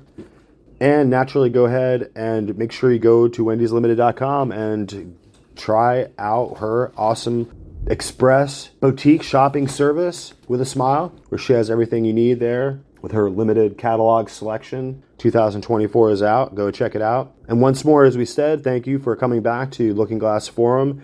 And here is Yanye Kellick with the great American thought leaders. The Tucker Carlson Vladimir Putin interview. Okay, so what do you make of Tucker Carlson going to Moscow to interview Vladimir Putin? I think any journalist should go meet any foreign leader and get whatever information or disinformation he can out of him, as long as he knows it's all an orchestrated setup on the other side. My thoughts almost exactly. So that's interesting. Putin's going to say what he will have said, and one can guarantee that he put his best propaganda people in charge of prepping him for a very long time.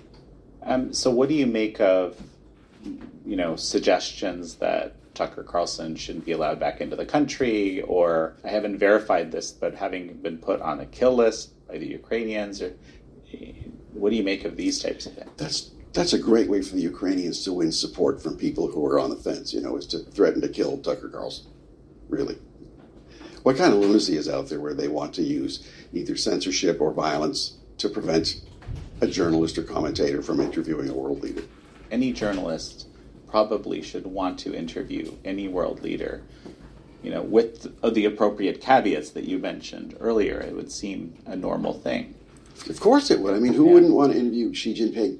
Any international journalist would want to interview the guy, knowing that it's all set up.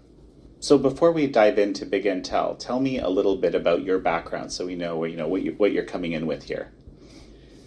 Well, my background is kind of eclectic. I came in with a very favorable view toward the FBI and the CIA and our whole intelligence community as the fundamental instruments of our protection during the Cold War.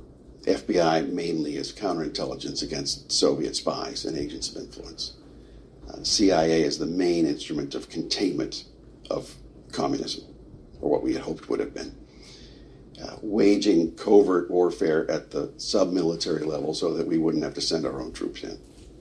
Informing our presidents, with the finest possible intelligence gathered in the best manner, with the most solid, vetting and everything.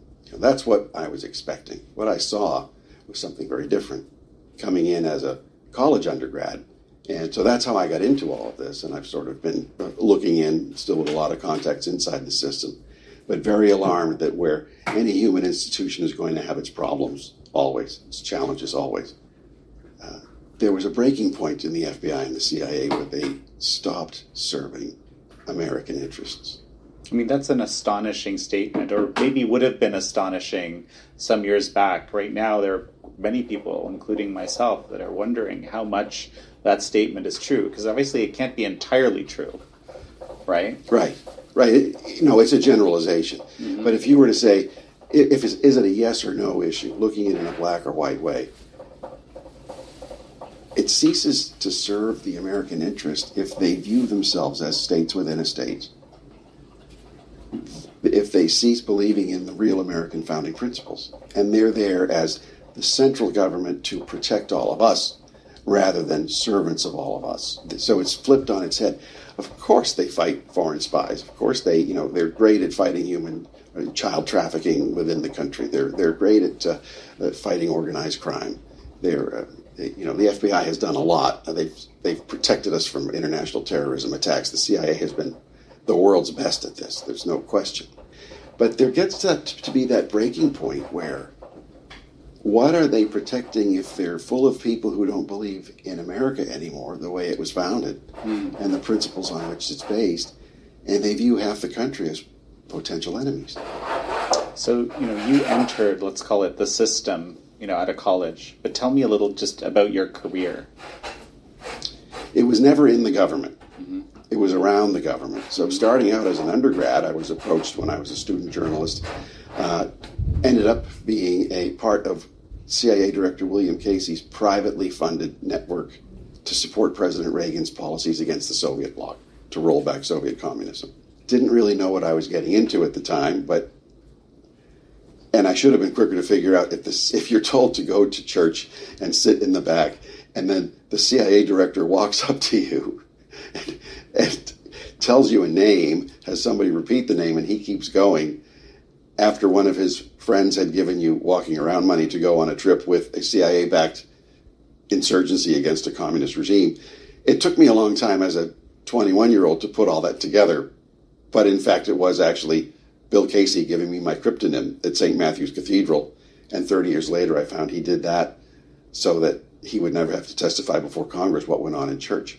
Can you just flesh out a little more about what you actually did?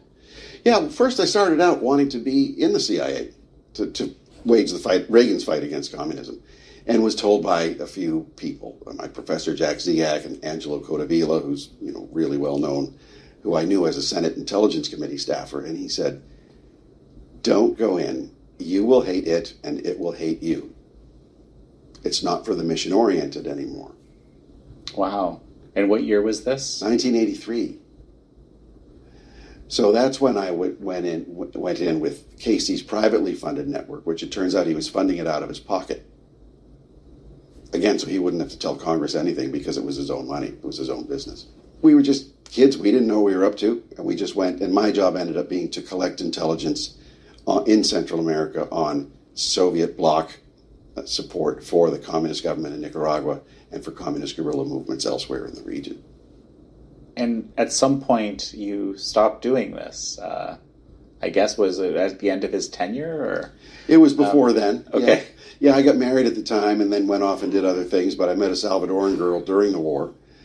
We had a family, but I kept going back and forth, and I still worked with the Contras in my own private capacity because I believed in their cause, and was working with the Salvadoran army in my own private capacity as well, and then went into journalism.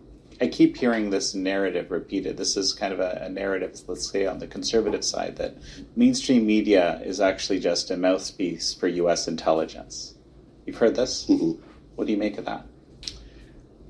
Some journalists are, for some elements in U.S. intelligence. What we have is a symbiosis between the intelligence community and mainstream media and some investigative journalists who are chiefly on the left. And it's been this way since the 50s. You build up the careers of certain journalists at the Washington Post, or the big three networks that they used to have, or then CNN and certain websites now. You leak to them illegal leaks. It's illegal leaks of classified information. They become dependent on you, the intelligence officer or analyst or agent, as the source. So they're not going to cross you. They're not going to say anything bad about your entity. They're going to protect you as a source, and then you're going to build them up in their careers. They're going to write books. The better ones are going to make a lot of money off these books. They might get some movies out of it. And so you're creating now a wealthy cast of journalists who are wholly dependent on the intelligence community as their sources of livelihood. And do you have a sense of how prevalent that approach is? Anybody can tell. If you read intelligence sources say, or so-and-so has received, documents from the CIA, or unnamed intelligence officials say this, that means, unnamed officials are leaking to that journalist or to that news organization. So there's a favored relationship in there. Now, any good journalist is going to work sources in there, but not any good journalist is going to get a constant stream of leaks over a lifetime of journalism. You mentioned that these relationships started in the 50s. I mean, you hear about Operation Mockingbird, for example, and so forth. But the thesis of your book is, they went from war heroes to deep state villains, right? Or Cold War heroes to deep state villains. And so that started as early as in the 50s. Is that what you're saying? Or explain that to me. Well, that's when the CIA was founded in the early 50s. Right. And that's when the Cold War began. Now, on the one hand, it's important for journalists to know certain things. But it's also important for intelligence officers to obey the law and not leak classified information to journalists.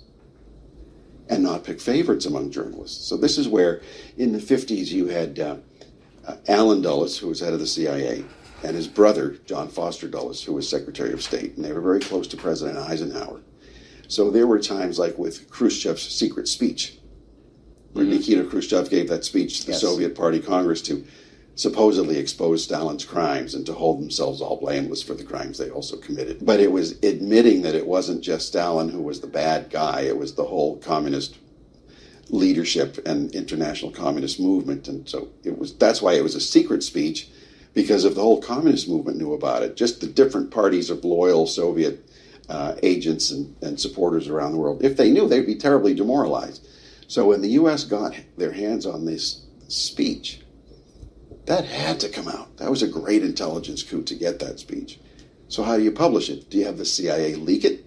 No. In this case, you had the Secretary of State release it as a State Department release, translated into various languages by the AFL-CIO, by a private entity that was allied with the U.S. in waging the Cold War, for distribution to ethnic communities who didn't speak English, or to distribute abroad. So that's a good way of using intelligence in a non-manipulative fashion, not playing favorites with journalists and just getting information out there. So they knew how to do it right. But they also knew how to do Operation Mockingbird type activity, which was to run things through news organizations With a specific agenda. Yeah. And when it becomes a political agenda, it gets even worse, because then it's intervening in how Americans think about their own leaders, how they think about their own policies, and then you have unaccountable intelligence officials manipulating American public opinion and therefore American politics and elections through management of attitudes. You could briefly remind us, for the benefit of the viewers, what is Operation Mockingbird, if someone may not have heard of it, and some people suggest this is something that's still very much ongoing. So, well, we don't know what's ongoing, first of all, do we? So we don't know what kind of operations are continuing or what new ones there might be. So we know what's been declassified or leaked.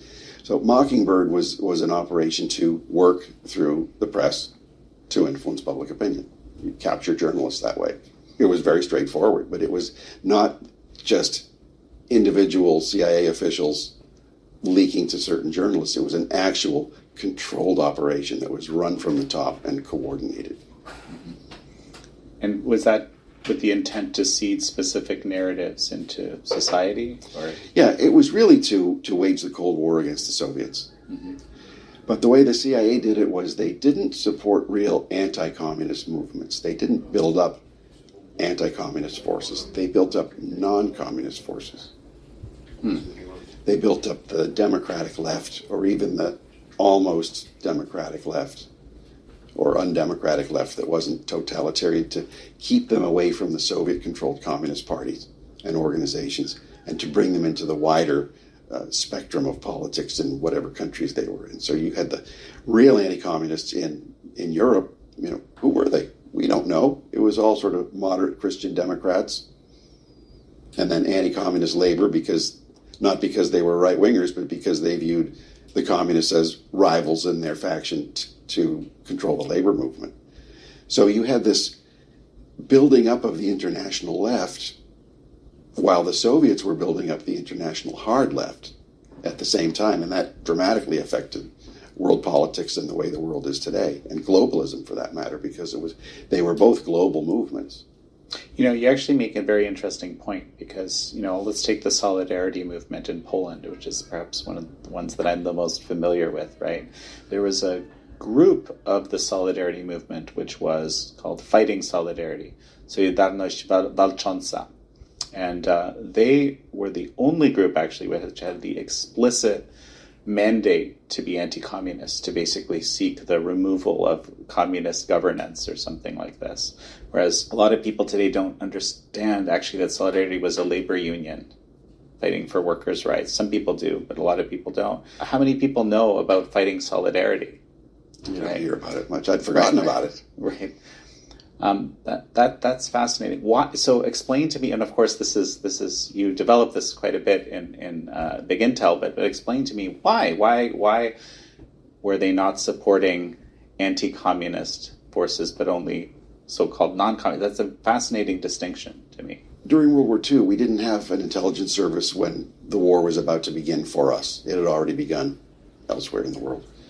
But it didn't affect us really, but we had no foreign intelligence service. So the British came to the U.S. and said, hey, you guys really need a foreign intelligence service. Let us help you set one up. Seemed like a pretty good deal. President Roosevelt appointed William Donovan, Wild Bill Donovan, to set up what became the Office of Strategic Services.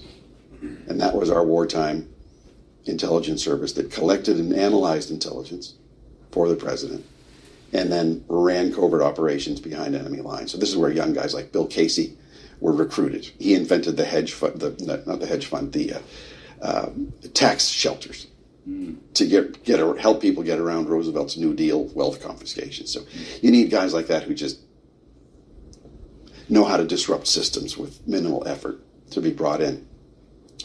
A lot of them were good anti-communists in general, as well as anti-Nazi. But when you think about during the war, Bill Donovan's real goal with the OSS was, and the way he saw it, defeat the Axis enemy. He didn't see anything beyond that. Meanwhile, J. Edgar Hoover at the FBI, Donovan couldn't stand him, and it was mutual, said, it's not just that. Stalin wants to reshape the world after the Nazis are defeated. We have to be cognizant of the fact that he's going to be manipulating us. And lo and behold, of course, Stalin was flooding the United States with his agents and assets and so forth, many of whom went into the OSS. So you need native speakers of these different languages behind Nazi lines and in areas we need to operate.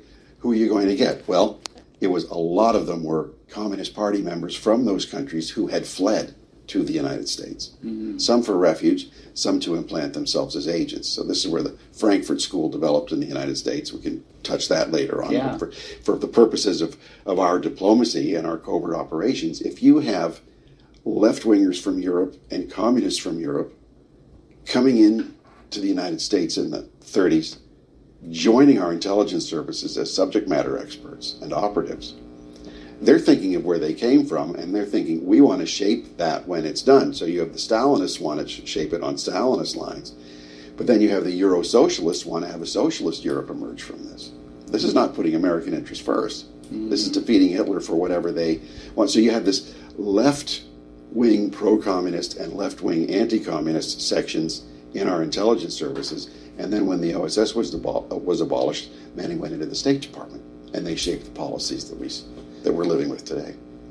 That's fascinating. Well, so you actually, I think you used this term right from Diana West, the unbroken thread, right? The red thread. The red thread. That's right. I interviewed her about that book years ago now.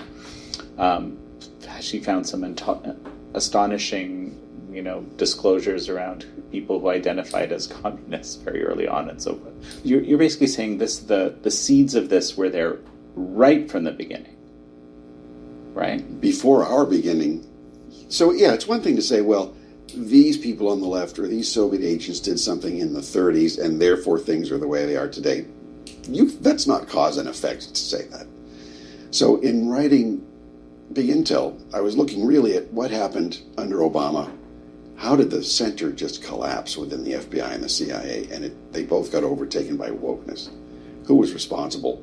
When did it happen? Why did it happen? What are the original documents to prove that it happened this way? And then going and look back, well, where did that impetus come from? And where did it come from before that? So by going backwards, you find the Diana West's red thread, this intellectual chain of custody, going back without a break from person to person, all the way back to a 1922 meeting in Moscow, over 100 years ago, at the Marx Engels Institute, with the leaders of the Comintern. It was the Communist International. So this was a brand new international, global entity that was set up by the Bolsheviks to control all the radical socialist and communist parties around the world, make them loyal to the Bolshevik Revolution, and then to replicate Bolshevism worldwide. But it was all a centrally structured command and control system for this.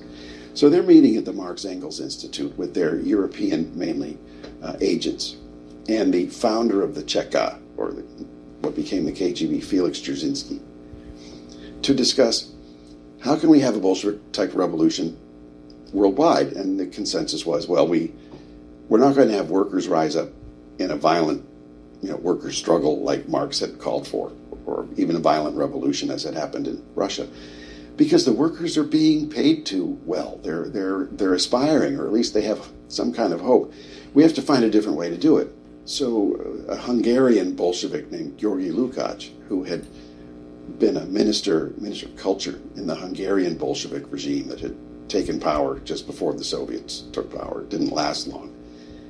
But he was the strategist behind the Red Terror of his country, to round people up and murder them based on their political and cultural views, to break up families, to break up churches, to break up any sense of moral tradition, to sexualize children and separate them from their parents, break up nuclear families. This was a strategy of his.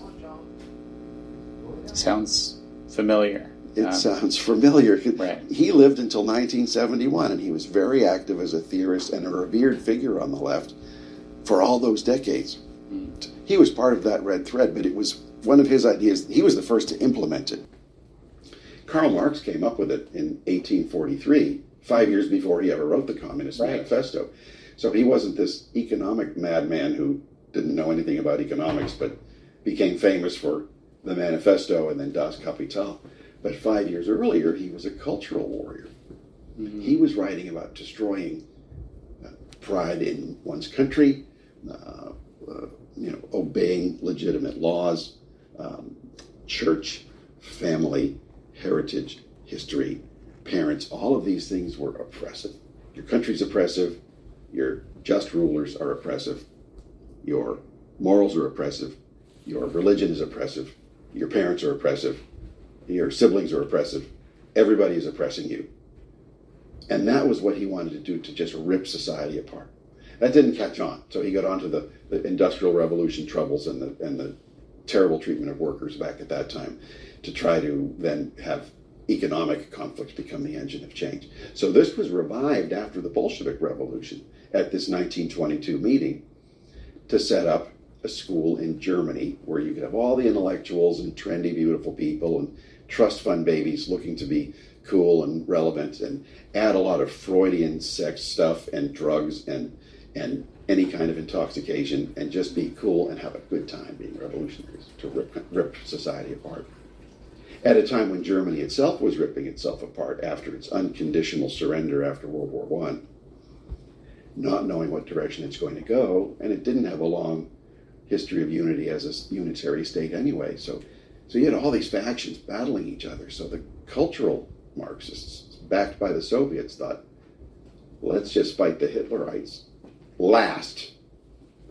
We'll fight everyone else first, tear out the center of the country, and then we'll take over. Well, Hitler moved faster than they did. They fled.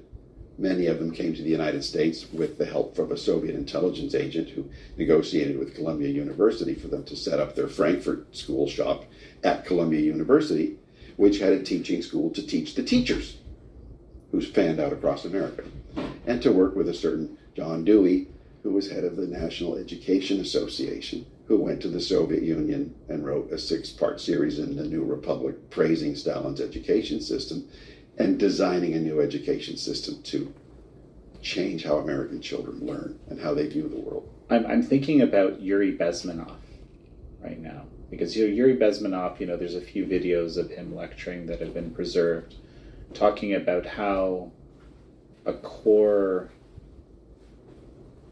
let's say the majority, I believe he says the majority of the effort that the Soviet, I guess it's the KGB or state security exerts is to basically subvert America versus gather intelligence or something like that.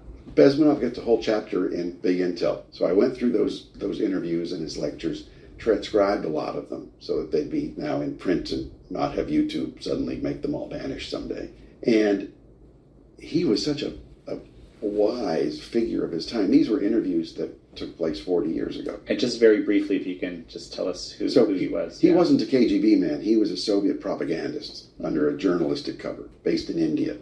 But he knew the whole English-speaking world very well. So he defected to the United States, relocated in Canada, and then surfaced with this immense knowledge of how Soviet propagandists are trained and the whole philosophy and doctrine behind that training, and the hows and the whys of that training, to break down our societies piece by piece, to create confusion, to create demoralization, to cause us to lose faith in ourselves and everyone around us and everything that we ever believed was good, and just to ruin us inside, to collapse us from within, and to basically defeat us the way Sun Tzu wrote, right? You defeat the enemy without fighting him.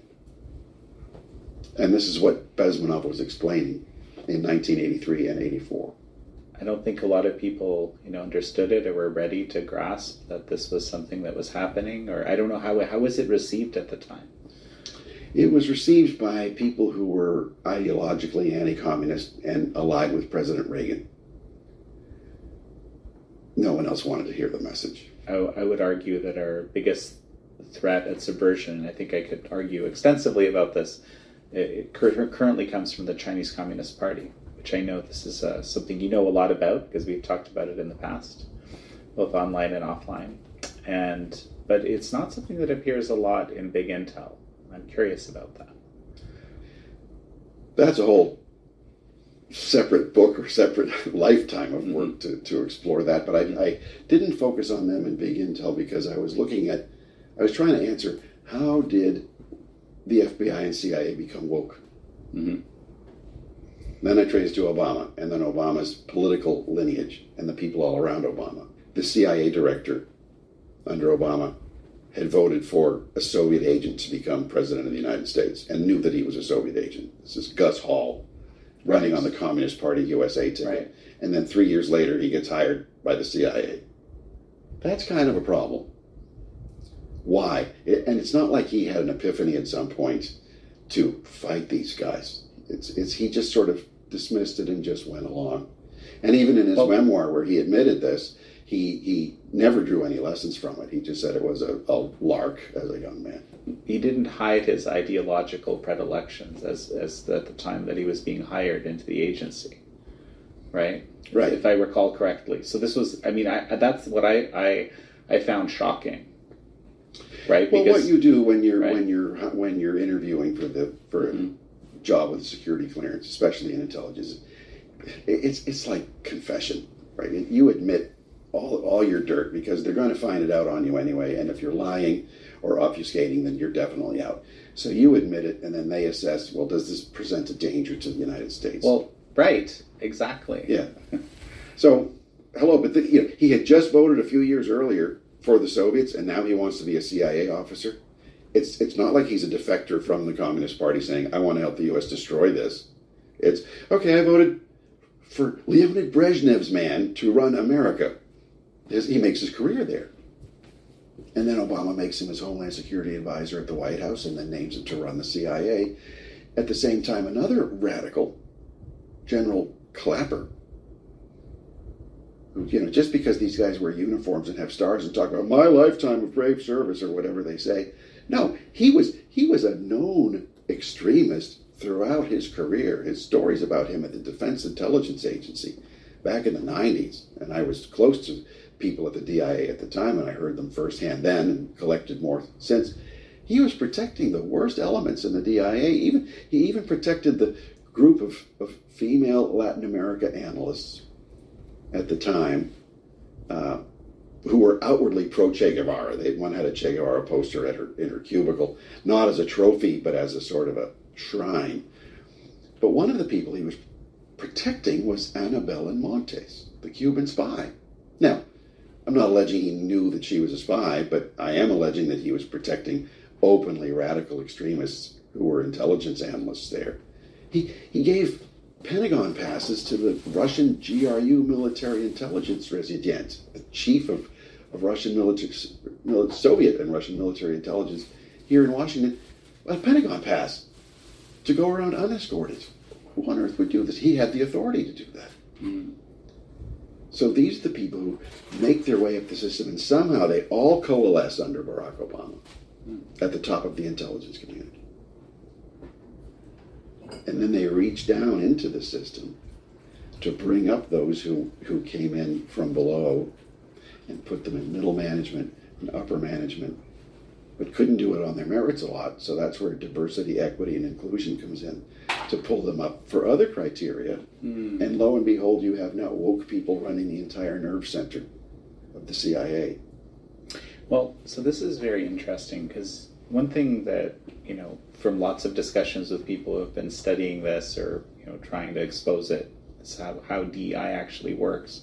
Right? Essentially, there's a kind of a coded language, if you will. If you speak the language and you put it into your applications, everybody who is involved knows exactly what it means and knows what team you're on. And that's, I guess, whether you're a true believer or someone who's just kind of figured out the code, right, and how to game the system. Because I assume it's there's a lot of that. Right. Like not to mention any, but for example, people who would identify themselves as being some sort of visible minority or part visible minority, when in fact they're not, because they knew that would get them with the right language, more opportunities. Yeah. Right. And as long as you're able to self-identify as what you're not, you can be advanced because your ideology is right. But I mean, look what this does to truth. If you say that you're a gender or a sex or a race or whatever that you're not, and people are forced to believe that you are, and they can't just agree that you are, they have to really believe that you are, because that's part of it. Is like Winston in 1984, right? 2 + 2 = 5. You can't just say it. That's not good enough. you have to believe it. So, like, the FBI had a training program in 2021. Mm-hmm. I got the 56-page slide presentation for it. That's devoted a whole chapter to it on gender and the importance of gender, because now DEI is what FBI Director Wray calls a core principle also in the CIA. And the CIA has said this on their own literature that's unclassified.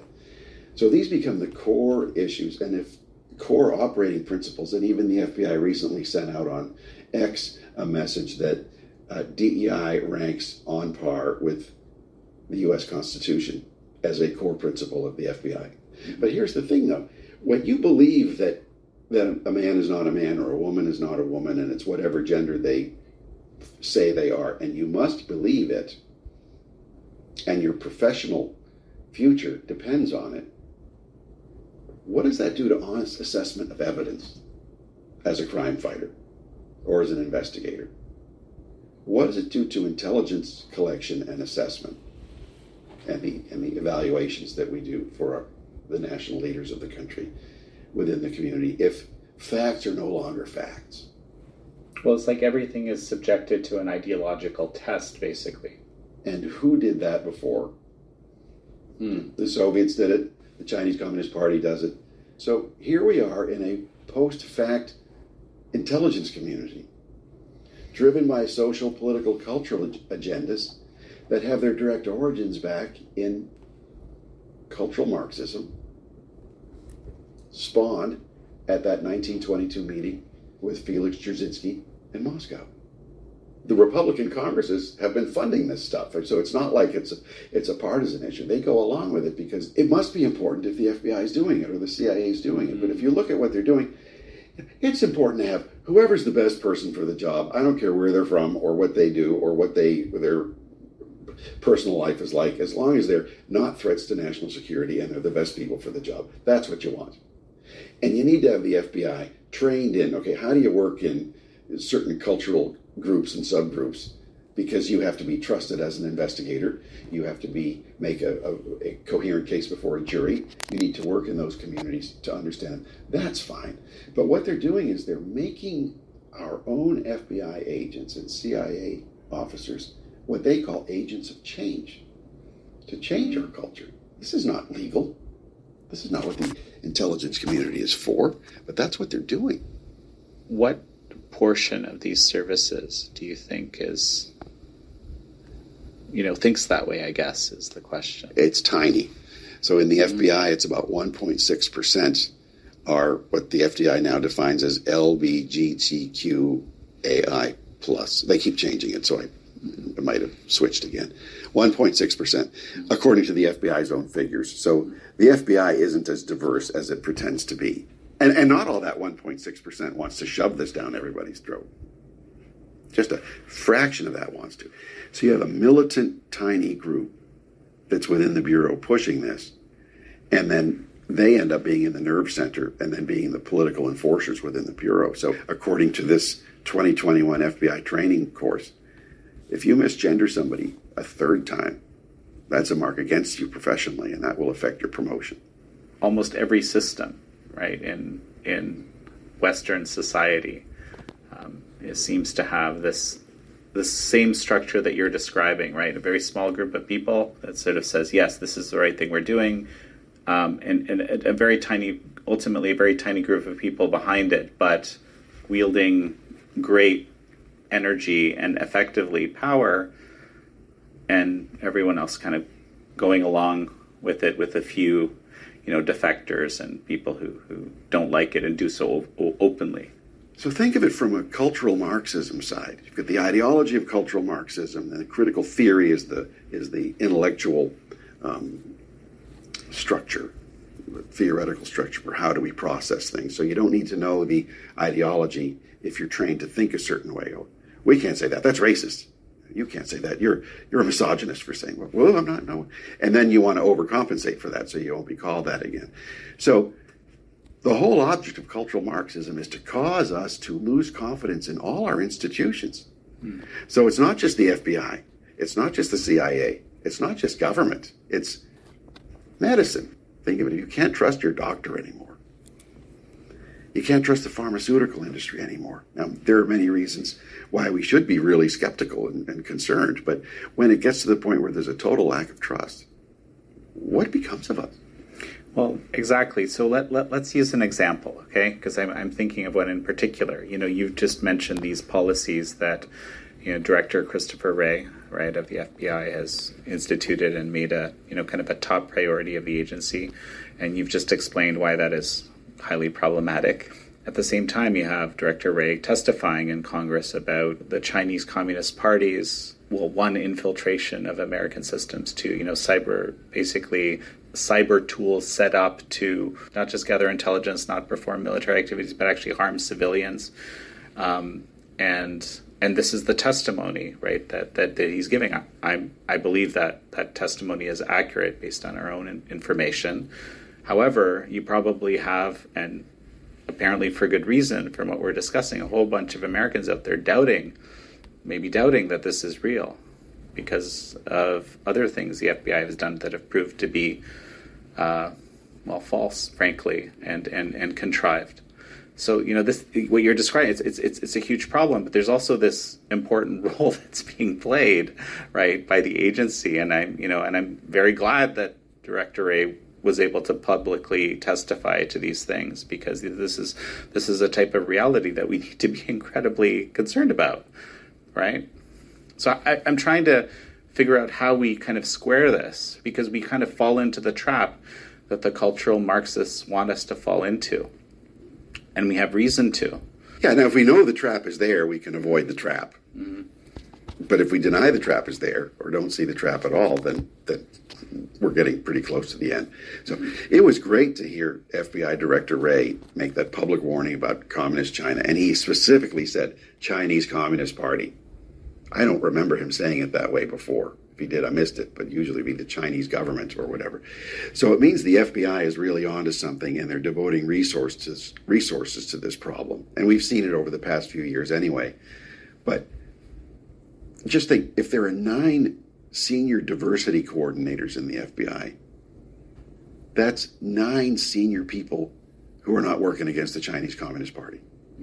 That's 9 senior people who are alienating most FBI personnel to comply with this crazy ideology, and 9 senior officials who are elevating people on DEI grounds who have no business being promoted in the first place.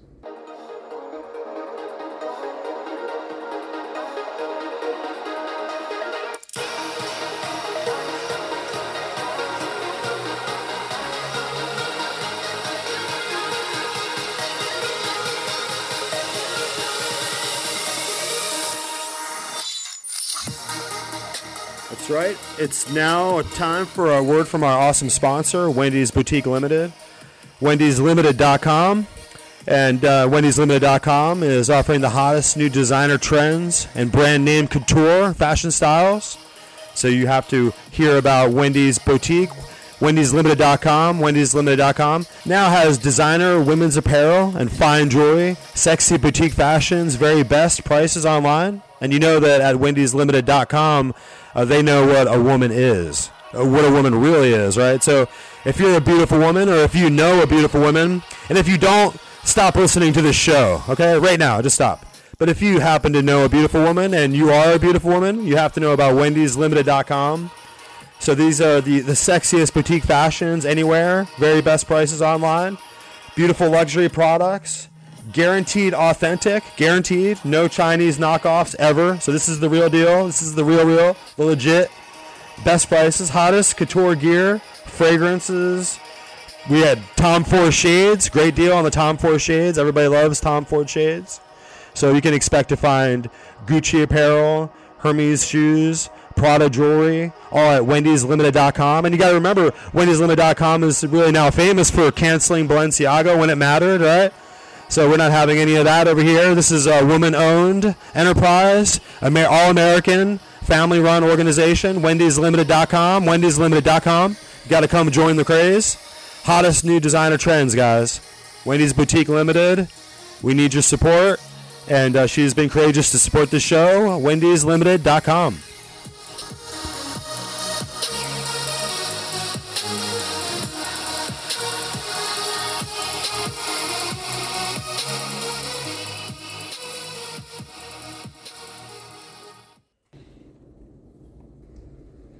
So on the one hand, the FBI is our first line of internal defense against Chinese Communist Party espionage and subversion.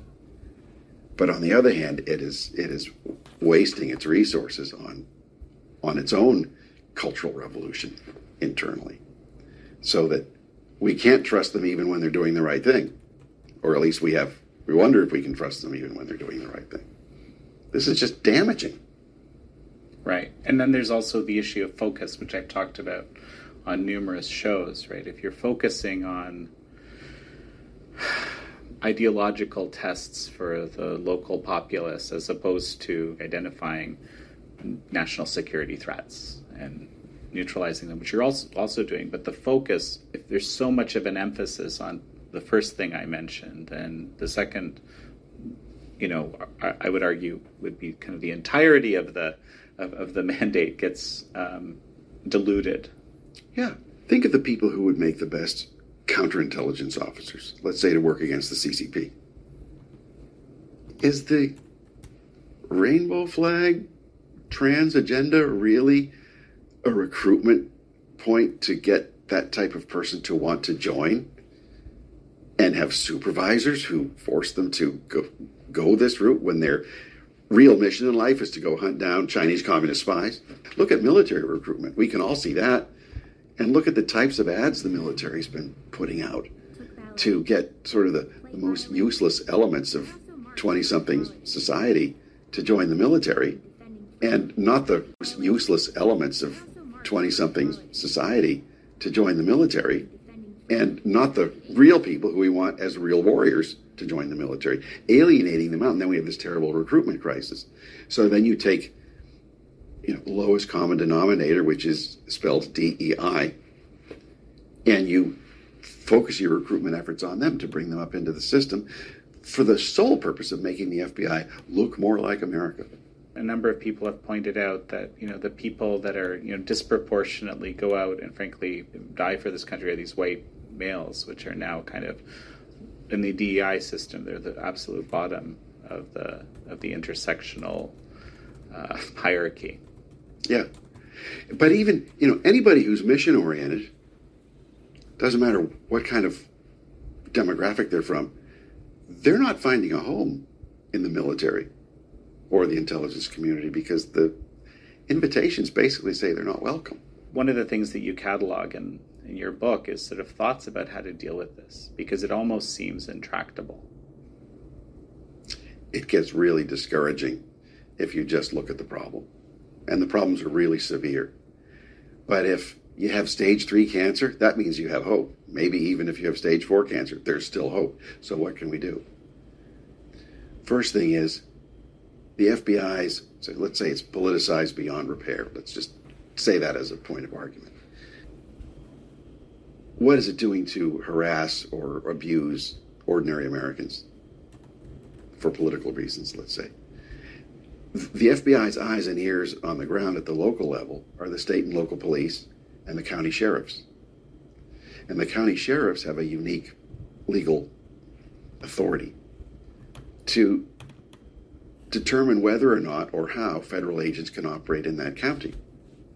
Now, county sheriffs are elected law enforcement officers. So this is an election year. So every county sheriff is going to be up for re-election this year. And there are other candidates who seek to be sheriffs. So this is a way for every citizen, when they know this, to say, how can we help you as sheriff to make sure that the feds don't come in and abuse us? Or how can we hold accountable if you're not going to be doing your job that way? So you're letting the sheriffs who are already aware, or the candidates, that they have the people behind them. And then you're letting other candidates know that they had better do their job to defend the people who elected them. Maybe you should explain a bit, like what is it that sheriffs can do? Well, I look at more of the federal part, but I've got 2 colleagues at the Center for Security Policy, Kyle Scheidler and Chris Holton, who work this all the time at the state level. And they're working with sheriffs nationwide and with state legislatures nationwide. But the unique thing is, every single citizen has a say when they vote for sheriff this fall and during the campaigns for this. And we don't normally pay attention to who's running for sheriff. We just check whatever party affiliation we like and move on. But no, we get to talk to them.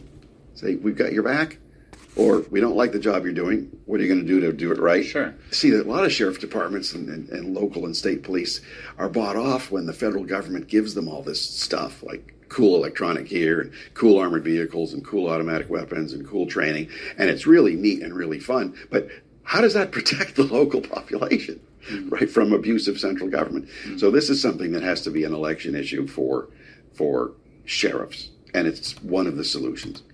That's the federal. It might not be obvious to people that a sheriff can take a stand against the FBI. You're not going to operate in my county if I think what you're doing is illegal. I'm the chief law enforcement officer in this county, and you're doing something here that's abusing the Constitution or arguably breaking the law. And even if you're not, and you can come in legally, I'm not going to help you. I don't have to. I don't know if this is a commonly known reality, what you're just describing. It was new to me until my colleagues brought it to my attention, but a lot of sheriffs know this already, and they're really glad when they know that other people are making others aware of it. A lot of sheriffs don't know. They don't realize it. And they're in awe of Washington, or they're afraid of Washington, or they want that cool surplus military type gear coming from them. Once you're bought in, you'll do, the FBI field officers, hey, we need to send agents in. Can you help us? Can you be our eyes and ears? And that's where the sheriff can say no. Many of your solutions are sort of at the local, county, or state level activity. That's what my colleagues are doing at the Center for Security Policy, and they've written, go to securefreedom.org and you can find their material. And they've been behind a lot of state legislative initiatives as well to help states grapple with this problem. So the states still, in the counties and cities and towns, still have a lot of ability. It's just they don't realize it, and the voters don't realize it. So that's the first part of it. The second part of the equation is you have a president come in who recognizes the problem, but can come in with a real team that like and trust each other, but have a real plan. They have executive orders written before Inauguration Day, a calendar to roll out those executive orders. So executive orders are decrees from the president to implement a certain policy or stop a certain policy or instructing different agencies to do certain things. Every president does it. There's not a problem with that. The problem is when President Trump came in last time, he didn't undo Obama's executive orders. I think he's learned his lesson this time.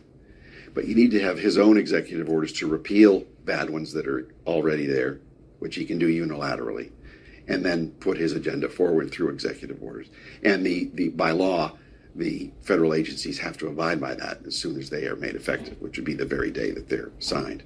But where he did use executive orders in other areas of his presidency, he didn't try to implement them as laws even when both houses of Congress were on his side. So Biden then came in and simply repealed the executive orders, and there was no law behind it. And then he just came in on day one with his team in place, with his executive orders to fundamentally transform the government. Reagan did this very well when he took office in 1981. Bill Clinton did a really good job at it, like it or not. Obama did a superb job at it, and Biden did too, with Obama's team using Biden, I would argue, as a cutout.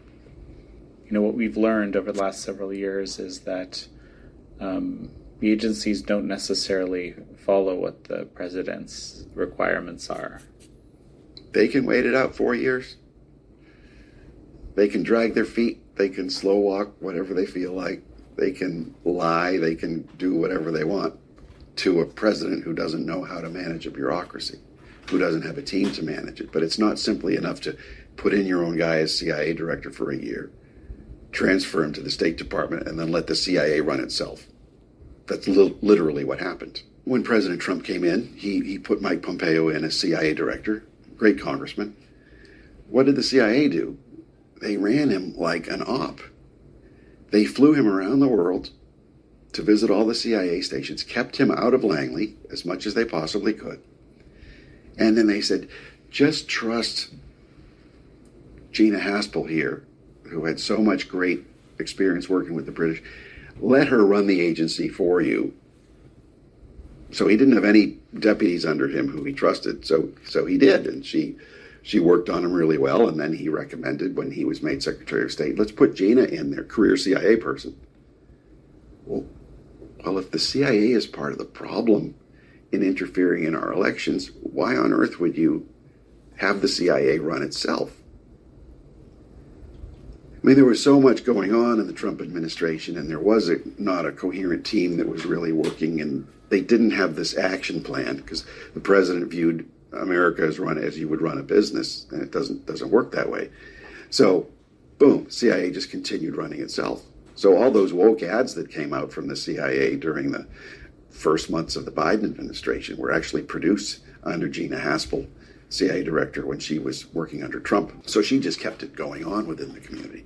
Same thing with the FBI. You just don't fire Comey and then his deputy McCabe and then Peter Strzok, the counterintelligence chief. Counterintelligence chief spy hunter of the country. Okay, taking Hillary Clinton's campaign propaganda, working with foreign intelligence officers and a Russian who they suspected all along was still working for the old KGB to do the Trump collusion narrative. It's not enough just to cut off those layers of the FBI and then put in somebody else, even if it was the best person on earth. You have to just really go down to the root of the rot. It's like a cancer patient. You have to cut out the parts that are beyond repair. You have to heal the parts that are reparable, and you might have to have some transplants here and there, or you'll lose the patient. I appreciate the frustration of people who say just defund it all and shut it down. But that's like saying just because our military has messed up leadership and terrible recruitment that we should just not have a military anymore. That doesn't make sense at all. So we need the functions that the CIA does. We need most of the functions that the FBI does. So let's preserve the functions, but change the structures, change the command and control, change the whole bureaucratic ethos, and break them up so that they cannot be used against constitutional government. So what I propose, and there are lots of different points of view, so this is just to kick off a national discussion of how we would do this. So there are ideas in progress all the time, but you take the crime-fighting part of the FBI, the criminal branch, and you move it over to the U.S. Marshals Service, eliminating some of the non-useful functions, and therefore you're eliminating the positions, and therefore you're eliminating the federal employees. You get them off the federal payroll, get them out completely, because you can't fire them. So you move it to the U.S. Marshals, which for its entire history is the first federal law enforcement agency, created by George Washington, with a really good reputation and not as woke yet as everything else. Move it over to the Marshals Service. Move the FBI Academy over to the Marshals Service. Move the FBI National Security Division. That's probably one of the most politicized units. Break that into a separate counterintelligence service simply to hunt spies and agents of influence. And then the rest of the National Security Division, like counterterrorism, parcel that out to other offices in government that already do that role. And so on down the line. It's not a perfect solution, but then you have nothing left of the Bureau except the human resources side and the other parts that you don't need. And then those positions are simply abolished. Those federal employees are off the books. They no longer have security clearances. They can't be a problem anymore. And then with the CIA just divided into, first, it's really bloated. I mean, you don't need secret intelligence to spy on climate change. But that's what we're doing with our intelligence assets. We're literally spying on the climate. Like, why do you need that? That's a big waste. Why do you need secret intelligence for gender? It's crazy, all the waste that goes in there. Explain to me how that works. I can't. It's beyond logic. But they have gender is a fundamental role of CIA now. I don't understand it, but they say that that's a big part of their core mission. So let's accept that as a truth coming from the CIA. But there's a lot you don't need. Of the 30-odd thousand CIA personnel, if you only have 1,500 actual agents out there around the world in the clandestine service, we don't really know how big it is, but it's comparatively very small. Then what are the rest doing? I mean, a lot of them are doing support activities and intelligence collection and analysis, and you need that technology. You need all that. But you don't. It's very wasteful and very bloated. So abolish a lot of the functions that don't need to be done. You don't need the CIA doing open source intelligence because any journalist can do that. Any grad student can do that. So you keep the clandestine covert operations side lean and mean and effective, because there are a lot of great people in there doing a fantastic job. As a separate standalone service, like a clandestine service, it's separate. And then the analytical or the intelligence collection and analysis side, the information collecting and processing side, make that its own service, but weed it out to get a lot of the woke craziness out of there. How are people reacting to your suggestions? Well, on the sheriff's side, a lot of people just never thought of that before. And I never did till my colleagues told me about it. On the dismantle the FBI side, I found that the younger former agents and whistleblowers think it's a great idea. And they would even go farther than I would go on it. Some of the older guys, either still in or retired, say, no, you can't do it. It's too complicated. There's the whole technology side that you can't break that part up. But they're also attached to the FBI brand. Mm-hmm. It's like the FBI has become the Bud Light of law enforcement. Mm-hmm. Now, if you like that brand, you can stick with it. But most people would not stick with that brand under those circumstances. Mm-hmm. So we don't need an FBI if it's run its course, but we need everything it does. Mm-hmm. So the question is, how do you organize it to do it that way? Mm-hmm. And what about on the CIA side? I mean, similar reactions, or how? They mostly hate the idea. They won't argue on the woke issue because it's so blatant and so public. And a lot of even liberal CIA guys who are still mission oriented, they say, yeah, this is insane. This is doing us a lot of damage. Well, fine, speak up and get rid of it. They wouldn't speak on the record for the book. I couldn't even make hints about some of the people I talked to. Mm-hmm. So if they're not going to come forward, then they're dooming their own former agency. It should go the way of the OSS. The OSS just became a liability. That was the mission accomplished. But do it in a more orderly way than the OSS, which was completely abolished, and then we had nothing. Mm-hmm. Split it in two along those two functional lines, and then pare back the useless functions that are within them. You're describing, massive changes. It's kind of it's hard to imagine, right? How all of this would work. But maybe as we finish up, any final thoughts? We need all these functions, but we don't need states within a state. We don't need an intelligence community that views itself as above the American people, whose leaders believe and act that they can mislead Congress and lie to Congress, including the very oversight committees whose responsibility is to govern how they operate. You can't have an FBI director come in and not answer a yes or no question when either answer would not be violating any necessary secrets. They just need to know the answers. But if it's like when Senator Cruz said, did the FBI have any assets or agents who were involved in the planning or execution of criminal acts of violence on January 6th at the Capitol? And the senior FBI official would not answer. He was literally saying, did the FBI plan and commit crimes against Congress? And the FBI would not answer. And that was 2 years ago. And they still have not answered. You've got to ask, why is that? You would think the FBI would come forward and be as forthcoming as possible, but instead you have an FBI director who flies a Gulfstream jet from Reagan Airport in Alexandria, Virginia, to Manassas, Virginia, a 6-minute flight for his commute home. This is his little principality, his little kingdom, and he acts like a sovereign entity. So that's a real danger. So now is really the time when it's our last great chance to do something about it, because the way the careerists have moved in and elevated, you're going to have the whole FBI full of bad people in the next presidential term, unless something is done this year.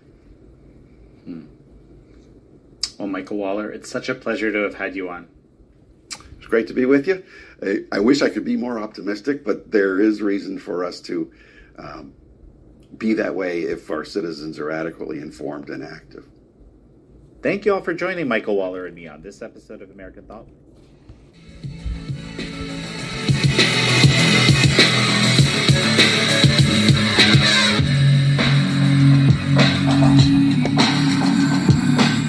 So here we are, guys. We're back with Wendy's Boutique, wendyslimited.com, wendyslimited.com, and the hottest boutique couture online, boutique supremacy online, Wendy's Boutique. So we've got to remind you guys, wendyslimited.com, our great sponsor.